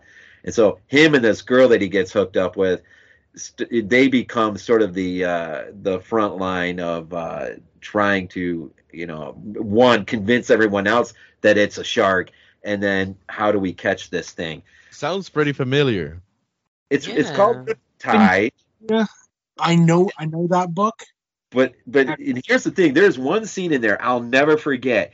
And it's one of those isolated moments where this one guy, him and his wife, I guess, are having a fight, and he gets all upset. He storms out of the house. He goes down to the dock. He's sitting there, with his feet dangling in the water, contemplating their marriage and all and everything. This kind of stuff you can do in a book. And then, boom, man, from the perspective of the shark that it's coming. And this guy has no clue, man. It's just nighttime.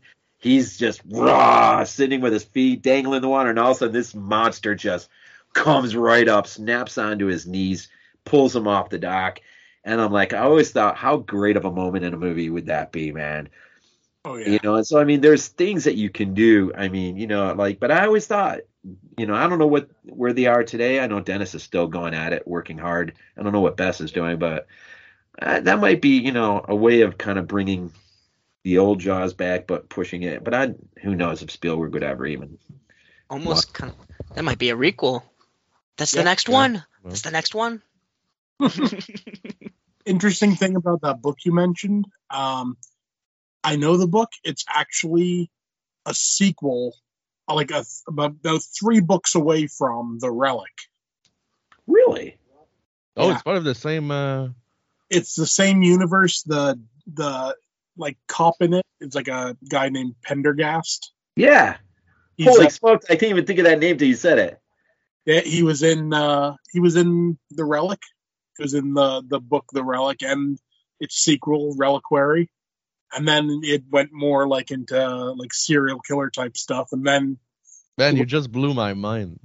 Yeah. Wait a minute, the same Relic that like the that became lizard a movie? thing? Yeah. In the museum? Wow. Here's the funny part. Will, you want to know the end of the book? Yeah. So just as they think they've got an idea to get this shark, a hurricane moves in, wipes out everything, resets everything. So they figure they just assume, well, shark must be gone now. I mean, it's not going to be around here anymore after this massive storm.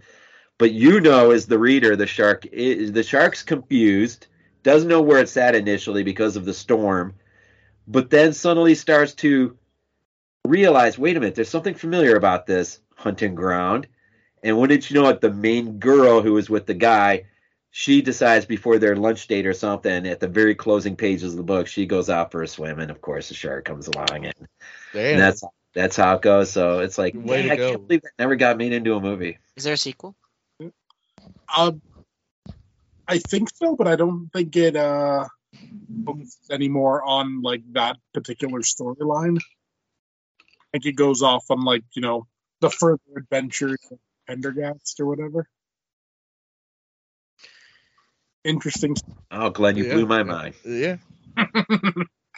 So I've been thinking of this theory throughout this whole Jaws thing of how like it's all connected, right? Being like the whole conspiracy guy with all like the lines and whatnot connecting. I'll say the theory after we're done with Jaws 4, and once we're all like done with Jaws 4, then I'll unveil my theory. All right, sweet. So ratings for 3? 2-2 bye. What? 2-2 bye? So no rewatchability? I mean, you know what? Okay, I'll be honest. 2-5 bye. Because I rewatch it and I have a good time, but it's not a good movie. I'm not pretending it's a good movie. Well, if you were to go over 5, we're done, you and me. I mean, oh. For me, it's man, I won't give it a 0 because it's Jaws, but like 1, 2, and bye if you're a completist. If you're a dumbass like me.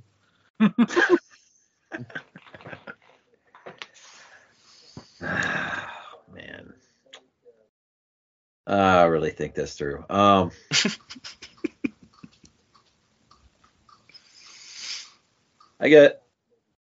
I guess I'll play the part of a realist here. Are you saying I'm not a realist? Let's see. I'm gonna be overly generous here. 6.5. Damn. 6.5, 10 on the rewatch because it is comfort for me all day long. And you have to buy it because it's Jaws, not because you're a completist, because it is Jaws. There are 4 movies, and as much as I hate the 4th one, I own it and I watch it. You got to. It's Jaws, plain and simple. It's Jaws. So 6.5, 10. Buy it. So I'm triggered. I've never seen it in 3D, so I know it's a 3D movie. I've never seen it in 3D, so I mean I can't give it the full experience, right? But the memories I've had. There's not much of an experience there, anyways. The memories I've had with this movie, the times I've had with this movie, I'm gonna have to, I'll be nice because I would make it higher. I'll be nice. I know, Will, you don't like this movie, so I'll be nice. I'll give it a 7. Because I really like this movie. Like, if I had to put a Jaws movie on right now, just for the laughs and giggles, it would be that one. If I wanted to watch something maybe serious to like actually have a serious movie on, it would be Jaws, the first one. But like, if I want a movie on in the background and like lip sync it and just have a good time, it's gonna be Jaws 3. I'm sorry, Will. Sam just said something that made me think about something, guys. Not to go back and retread, but there's one scene in the first film that we never even talked about. I couldn't believe we didn't talk about. The 2 guys on the dock, man, throwing the meat out there. Beautiful. What a freaking phenomenal job of never seeing the shark, but being terrified by that piece of dock the turning dog when it around. turns and the Holy soundtrack kicking. That's genius. How did we miss that? That was genius. Yeah. That was genius. Yeah. All right, so you're all wrong, but I'm the right guy to listen to anyway. I mean, it's bad. So yeah, let's move on to Jaws 4. Finally, something good. It feels no emotion. I want you to get out of the water. It does not kill for pleasure. They spend half their lives looking for food and the other half eating it. They don't care what it is. And it has never singled out a specific human victim. Not food he's after. Until now. Lorraine Gary and Michael Caine. Jaws, The Revenge. This time, it's personal. Rated PG-13. Starts Friday, July 17th at theaters everywhere. Rob, first experience, first exposure to the my God, one of the greatest movie of all time. I wish I could tell you. I have you know, on the one side, I would be shocked to find out someday that I did see it in the theater or never did see it in the theater because I have no recollection of seeing it in the theater. But I would be shocked not to have seen it in the theater because it was Jaws. What's the year on this? 87. 87. So I'm 17. Okay, I was getting close to. I had a lot of terrible crap in my life going on at that time. So chances are I didn't see it in the theater. So I probably first time, I can't tell you when I saw it first. It was probably on VHS. I probably rented it in the VHS store. And easily for me, it was the bottom of the barrel for me. I mean, I think for me, the most cringiest part of this whole movie is Ellen Brody. And the only thing I can compare this to be relevant is how god-awful Jamie Lee Curtis is in the first two new Halloween movies. I love her in 3. I love her in Halloween Ends. I don't know. That's just what I expected her character to be. But to see her in Ellen Brody is so cringy. And how, dude, when she just about falls apart in the kitchen trying to make the roast and doesn't know what to do with the pots and pans. And I don't know. There's just like one cringy moment after another with her. And I don't know. Lance Guest he's okay as Mike. And Sean, of course, I think for me, all these years later, easily the greatest moment in this entire movie is the opening scene with Sean going out for the log. That was so, we talk about Jaws 3D, right? In terms of concept, even Will says conceptually, it's a great idea. How do you start a movie with such a great opening scene? It's Christmas time. You got the carolers practicing. Talk about new ground in Jaws. It's December. You got, I don't know how believable it is. Is Sean, is he the sheriff or is he just deputy? Deputy, yeah. But I guess so. So for him to have to go out there and why is this log even important where it is? I don't know why it's even important. Why the log needs to be I don't know either, but it's a workable way to get him out there. And that attack sequence is one of the more memorable ones in the entire franchise, hands down. I agree. But in the minute they decide to leave Amity and go to the Bahamas, it all goes downhill. I really wish they could have thought out a creative way of keeping it in Amity despite it being December. Surely you could have figured out 4 to 5 ways people would have died to this shark, even though it's December. But I gotta ask you though, because so it's an issue that 4 doesn't take place in Amity, but is it an issue for you that 3 doesn't take place in Amity? No, because I think for me, and this is what I tried to say before, I think for me, the Dennis Quaid and the other kid who plays Sean, I think they're so believable as the Brody Boys that it's believable that they're off doing other things far and away from Amity. I think for me, just Ellen's whole. And to get up to the very end of the movie where she rams the harpoon of this boat thing into the, I mean, I don't know. I just and Mike, knowing full well the history of what they've gone through, and I get it. They try to sell off the idea that he's struggling with knowing that they're dealing with a shark. There's a shark in the area, and what this would do to his mom and everything else. I don't know, man. But now I know too. You're going to bring up the novel, and there's a lot of other stuff to consider and think about. But again, just like Jaws 2 novelization, it's terrible that conceptually you can have so much fun in a novel, but somehow you can't bring it to film. And so I think for me, what really hurts is it's not that they leave Amity. It's just that the shark follows them from Amity all the way to the Bahamas, and it's. And Michael Caine's character too is just absolutely god awful to watch through the whole movie. He is. I never. But she's more cringeworthy. Now Lance Guest I think does a pretty adequate job as Brody Boy. And Sean, for what little time we spend with him, does well too. And like I said, he is part of one of the great shark kills of the entire franchise. I just wish they could have kept.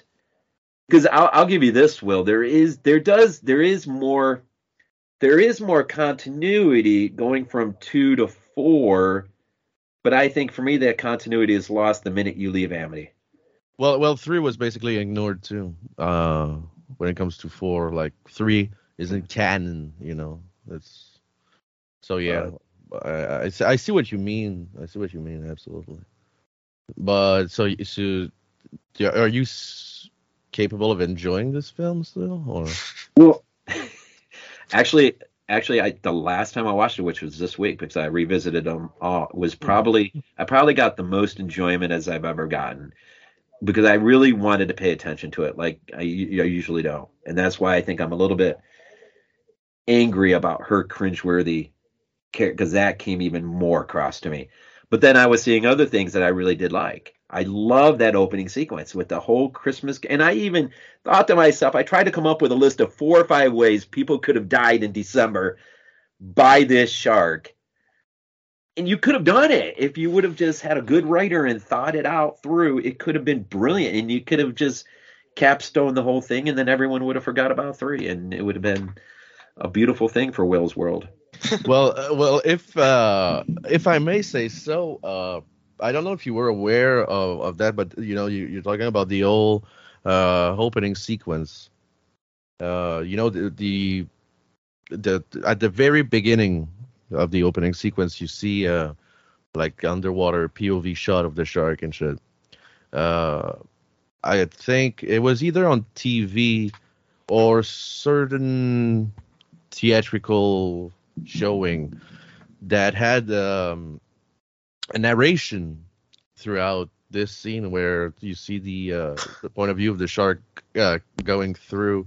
coming to Amity. There's quite a long narration that was partially lost for a while and got found a couple of years ago. So check this out if you're interested. It's like big ass narration of there's an eating machine and shit. Okay, I swore you were gonna say it was a narration from the shark's point of view. No. That would have been the greatest thing in the world. So how do you see this? I mean, how do you see this, Will? YouTube.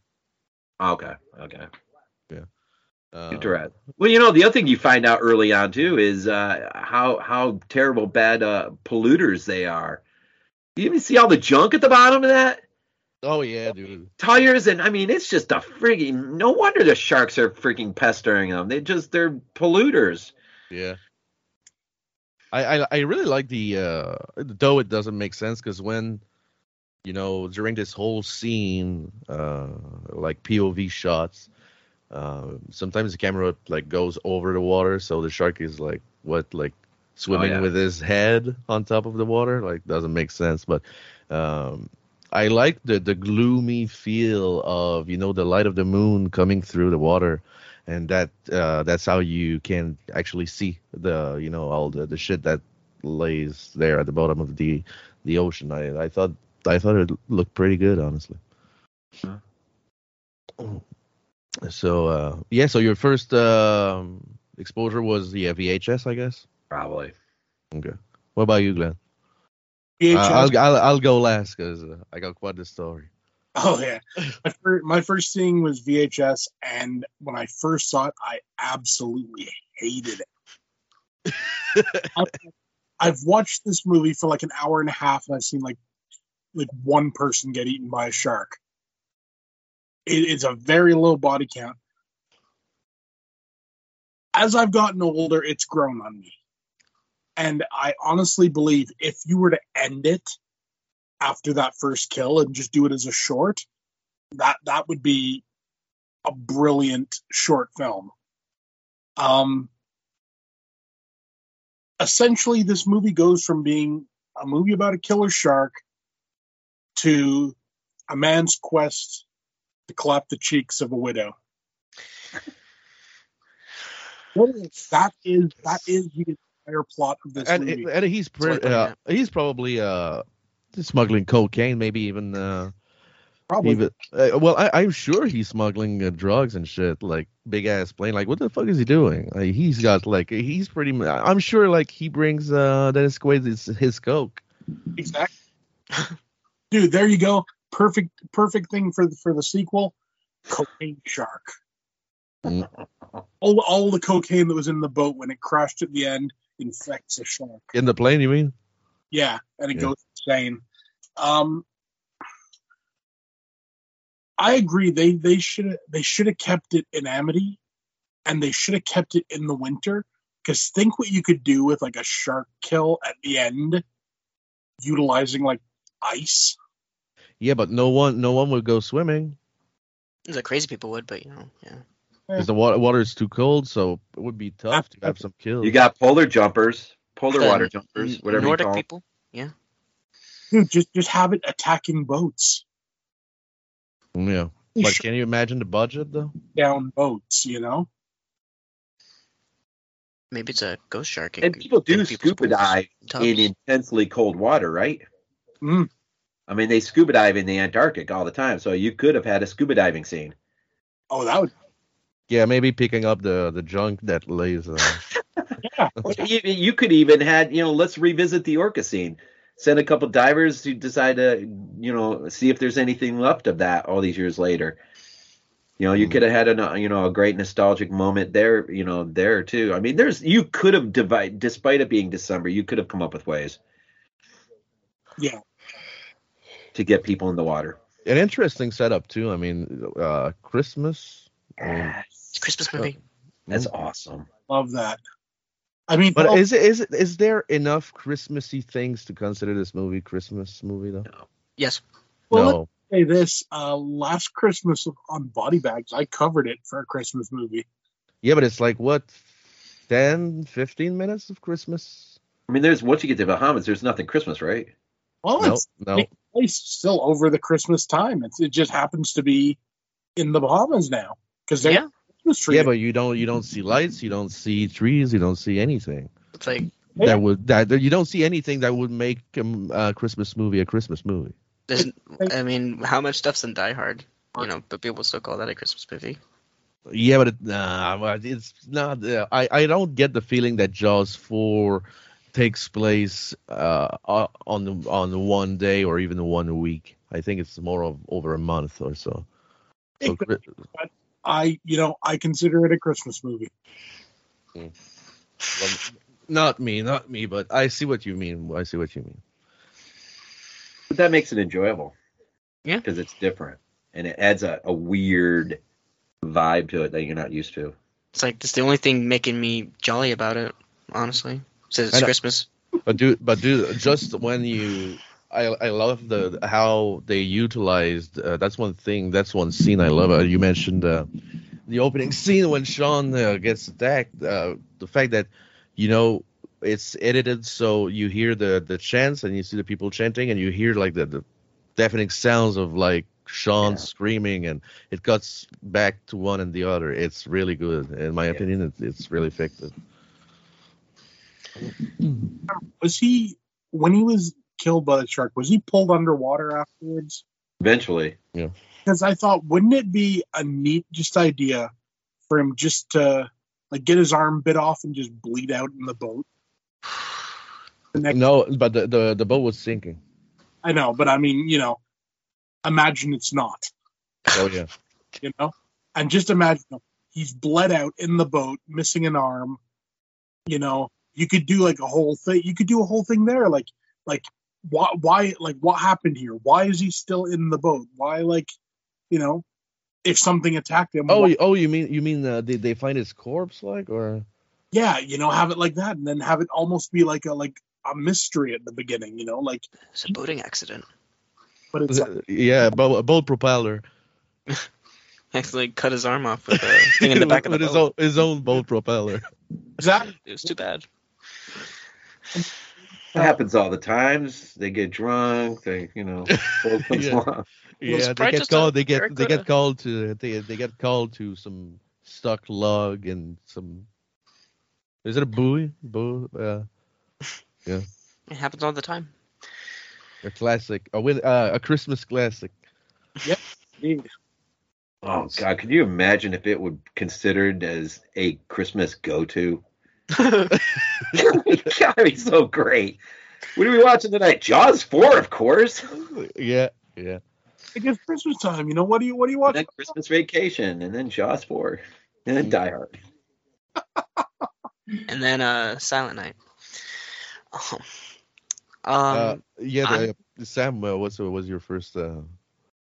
So, we would watch Jaws 2, 3, almost all the time, kind of thing, right? Never 4. I only remember watching it like once, like one time. We watched it one time, and I was like, about the movie. The only thing that I remember liking about it was that Michael Caine is in it, and I always thought that this is like the one not summer, I guess, winter, where Alfred decided to go to the Bahamas for his vacation. But overall, I just thought like some of the dialogue was just really like it felt like it was a serious movie. A movie that was trying to be serious but had too much like dialogue, like it definitely tried to be serious for sure. Like Ellen, like when she's describing like how like she was with Michael Caine's character, it's like all he did was kiss me or whatever. or like when the one brother is still alive, right? And he's walking on the beach with his wife, I think. And like they're having this conversation, and then out of nowhere just runs off, chasing off the bird. What are you doing? Like, what is he, dude? You're like talking to someone, just your personality just changed, and you decided to take a run. Like, come on, what did you do?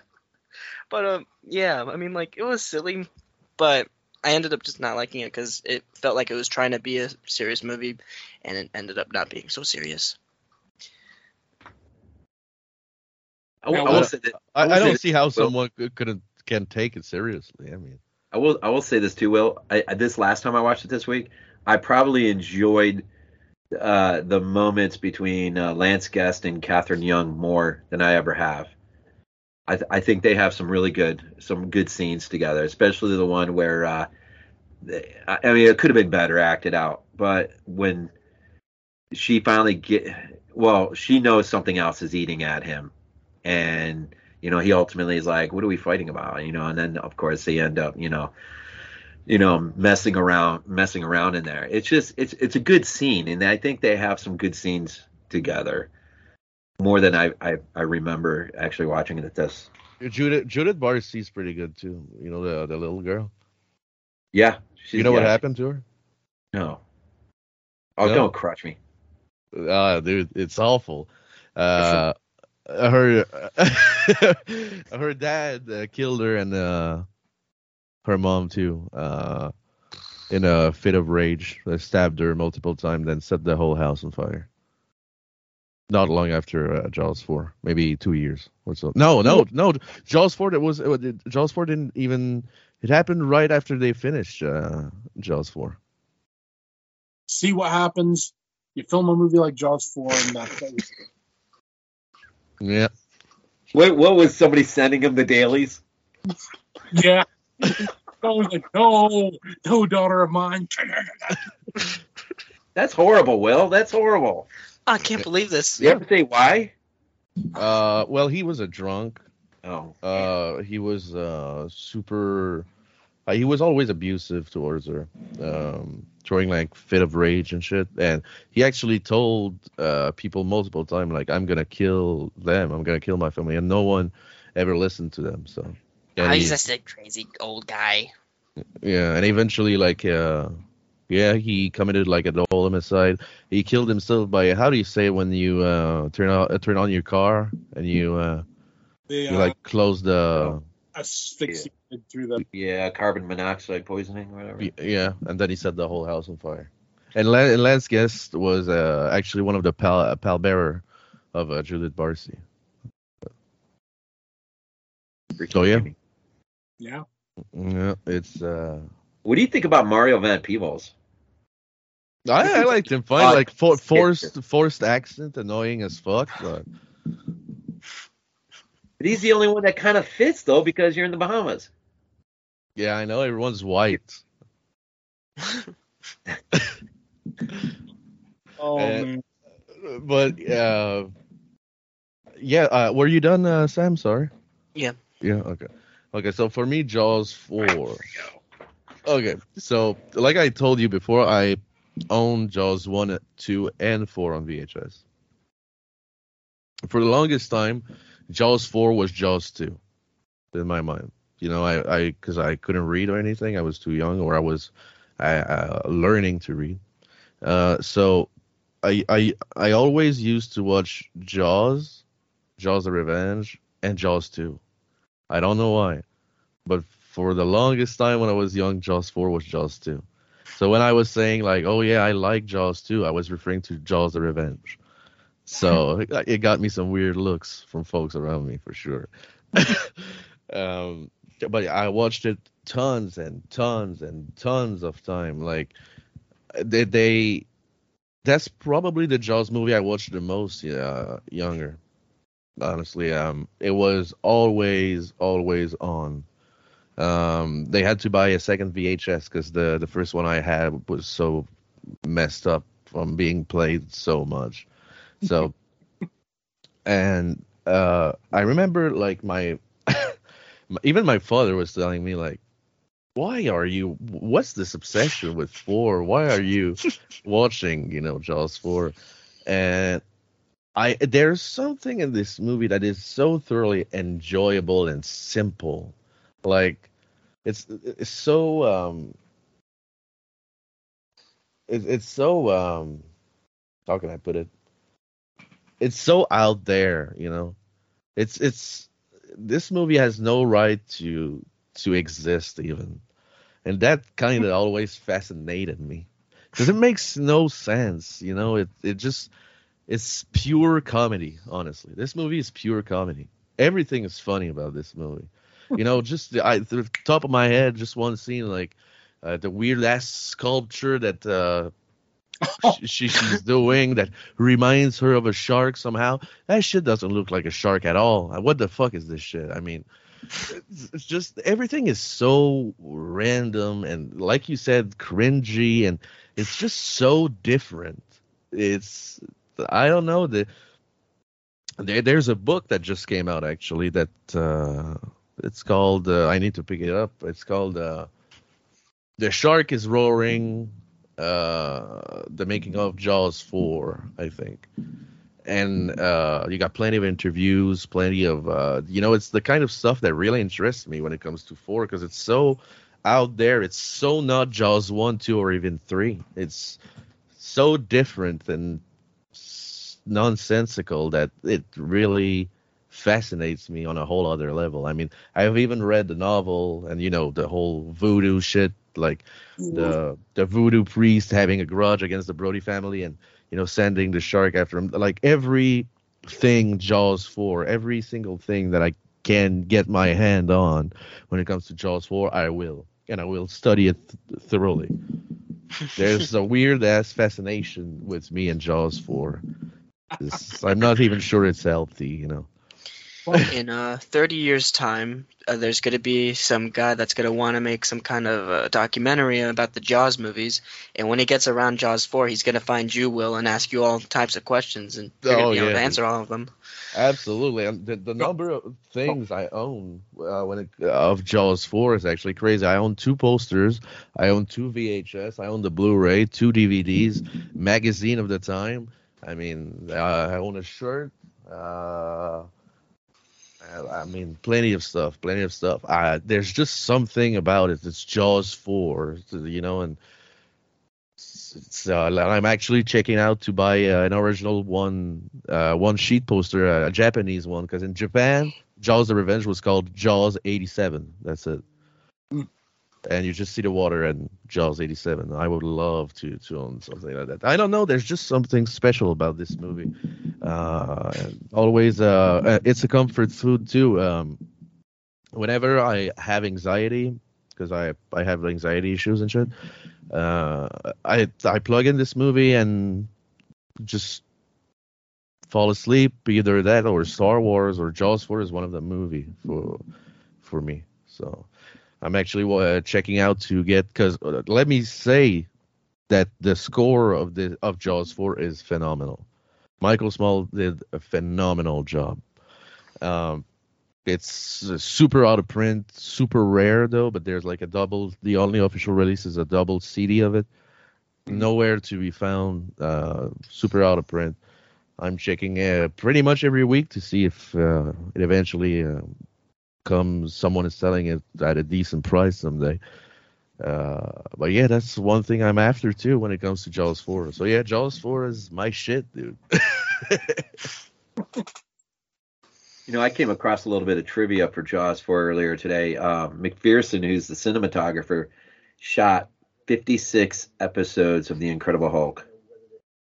The original Bill Bixby show? Yeah. I thought that was kind of interesting. Yeah. One thing though I gotta say is I fucking hate the shark in this movie. Like always seeing his gums and shit. Can't stand it.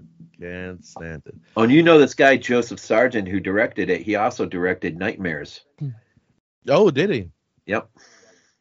Yeah, he did a couple things. Oh yeah, and one thing that really saddens me, if anyone wants to check it out, they used to have one of the only remaining mechanical shark that was left. They used to have one of the Jaws, because I think there was 3 main. One of the Jaws shark was actually on display at Universal for the longest time, but no one took care of it. So rain, snow, everything was like, it rotted out, you know. And they eventually disposed of it. And it's pretty fucking tragic, because, I mean, it's one of the only mechanical shark that you could actually touch and see. And no one took care of it, so it rotted away. What I was listening to, Eli Roth's History of Horror? Mm-hmm. If you listen to the podcast, there's an episode involving Eli Roth and Greg Nicotero and Rob Zombie. And Nicotero talks about being part of an effort to restore one of these sharks. One of the Jaws, the Revenge Shark, or the Jaws? I don't know. I can't remember now, because it's later in what, Glenn? It was a Jaws the Revenge Shark. Yeah. Oh, really? Okay. Yeah. So Greg Nicotero reached out to some of the original sculptors of the shark, and got a lot of the stuff from them in terms of what it looked like originally. And so Nicotero was in charge of a crew that helped restore. And he talks about it on that podcast, but I thought it was pretty cool. Well, where is that shark now? Where is? I don't know. Or is it at Martha's Vineyard? I thought they were doing something there.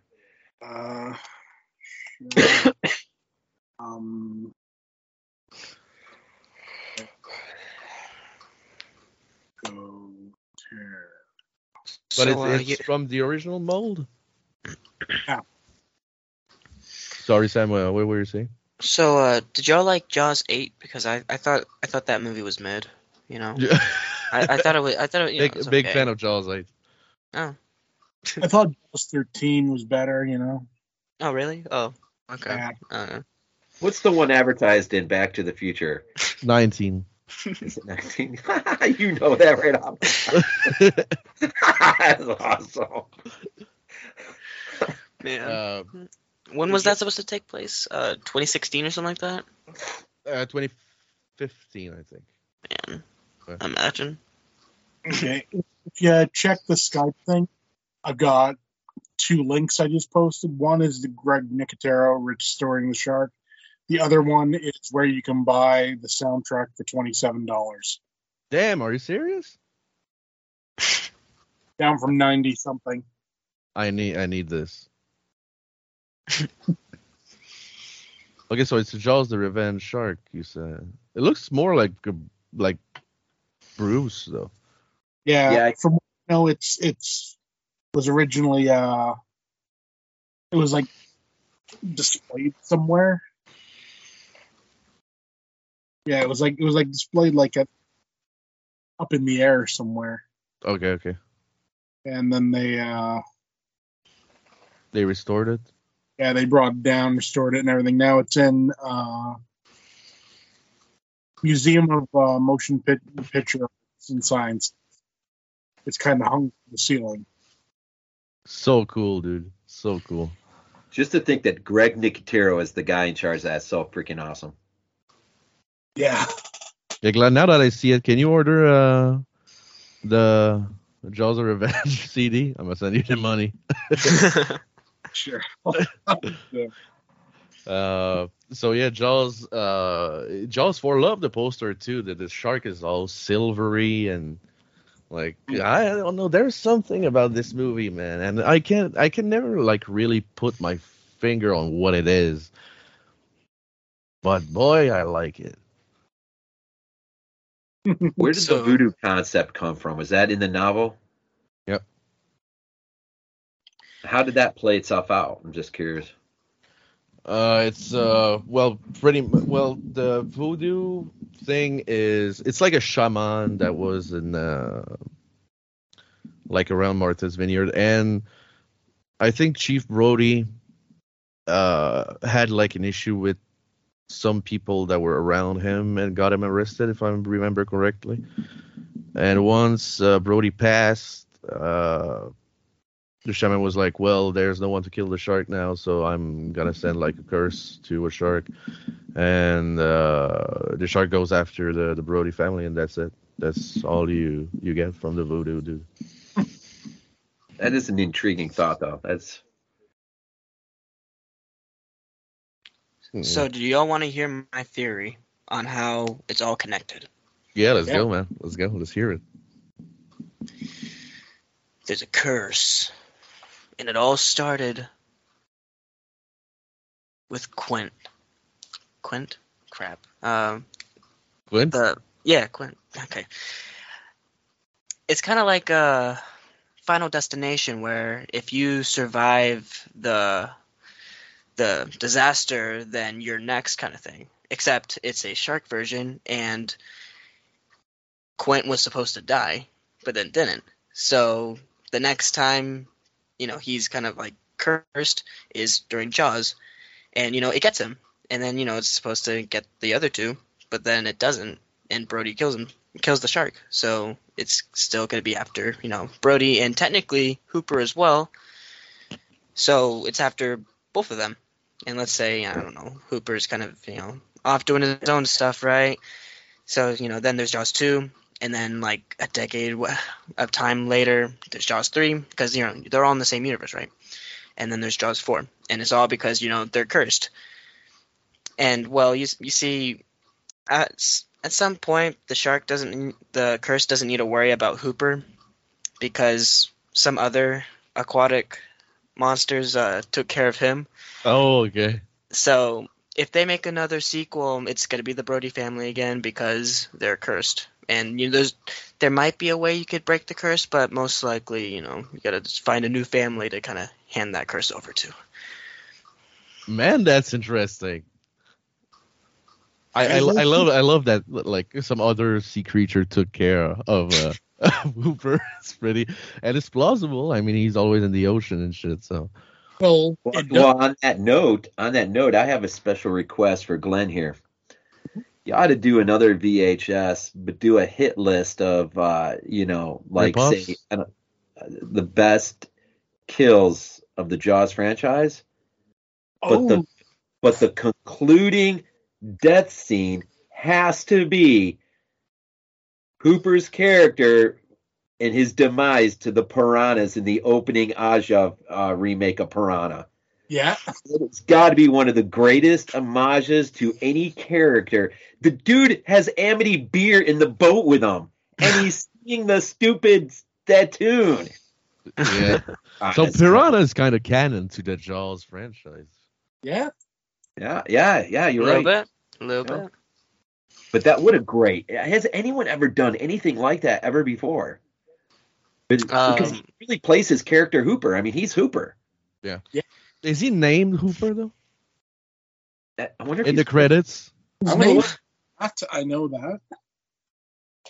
I think like the closest thing to something like that happening would have been like Halloween 3, where like you see like the teaser for Halloween playing on the TV. But like I'm not sure if like there's been like crossovers like Sharknado and Lavalantula, where like the two main characters like bump into each other and have like a 5-second conversation like, hey, can you help us out? No, I got my own problem to worry about. But like yeah, I think it's like this one with Hooper is probably like the closest to like that kind of thing. All right, here's the lowdown. So Richard Dreyfuss in the trivia section for Piranha 3D. The Jaws 1975 star appears as fisherman Matt Boyd at the start of the film. Dreyfuss donated his entire $50,000 salary to charity. Boyd is dressed like Cooper, the character Dreyfuss played in Steven Spielberg's movie. So they basically had him play his character without playing the character because of the stupid copyright issue. That would have reared its ugly head. You know that. Universal can't be kind enough to license out, a creative, outside of canon death sequence for, without some, pay us $1 million freaking dollars to do that. But that is a great. I mean, he's got everything in the boat with him, though. It had to have gotten Universal upset. He's got the Amity Beer in there. He's whistling the tune.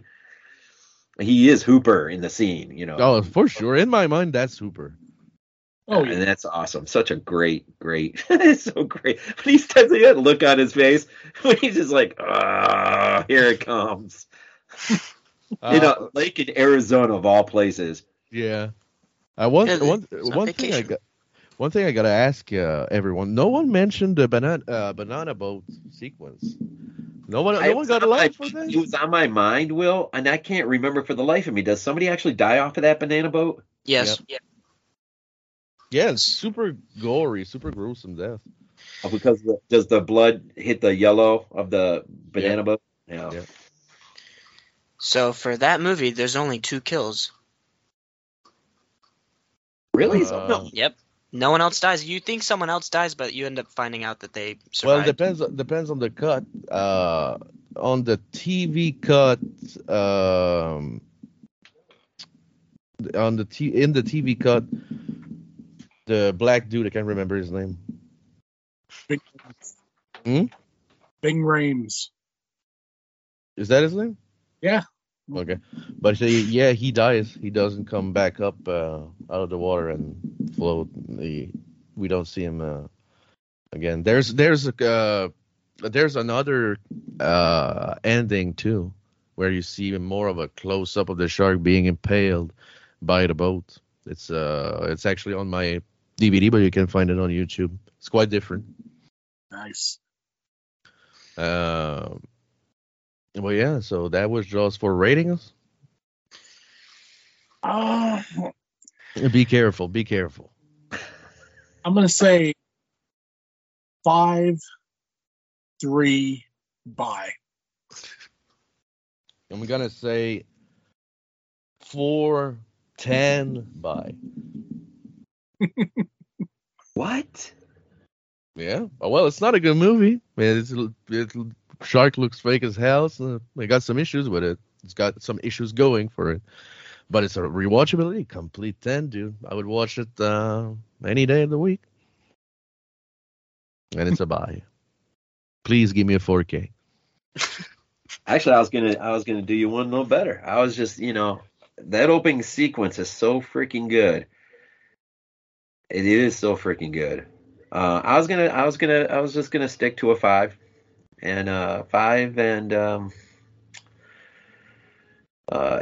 some of the other things play in there too. I mean, that's what's great about doing these things together is all of us bring forth different things, and the whole voodoo element, is interesting, and just I guess it also plays a little bit of a factor in just knowing how much you appreciate this and why you appreciate it means a lot, because we all have our own little weird things and why we're fetishes, or whatever, for whatever reasons, but. So a 5, a rewatch though is golly, it's probably that's where I'll go down to my 4 for a rewatch on that one. Definitely buy though. It's a Jaws franchise. You have to have the entire franchise. It doesn't make any sense not to have only a couple of them or one of them. You have to have all, and you have to watch them, even if it's occasionally. Yeah. I think I'm probably also gonna give it a 5. I mean, there's a couple of effects, and it all looks kind of like cheesy and whatnot, but like seeing it, it's like, okay, it's a little more gory and whatnot, so that's not that bad, I guess. But like the biggest thing carrying it, in my opinion, is the opening scenes, of course.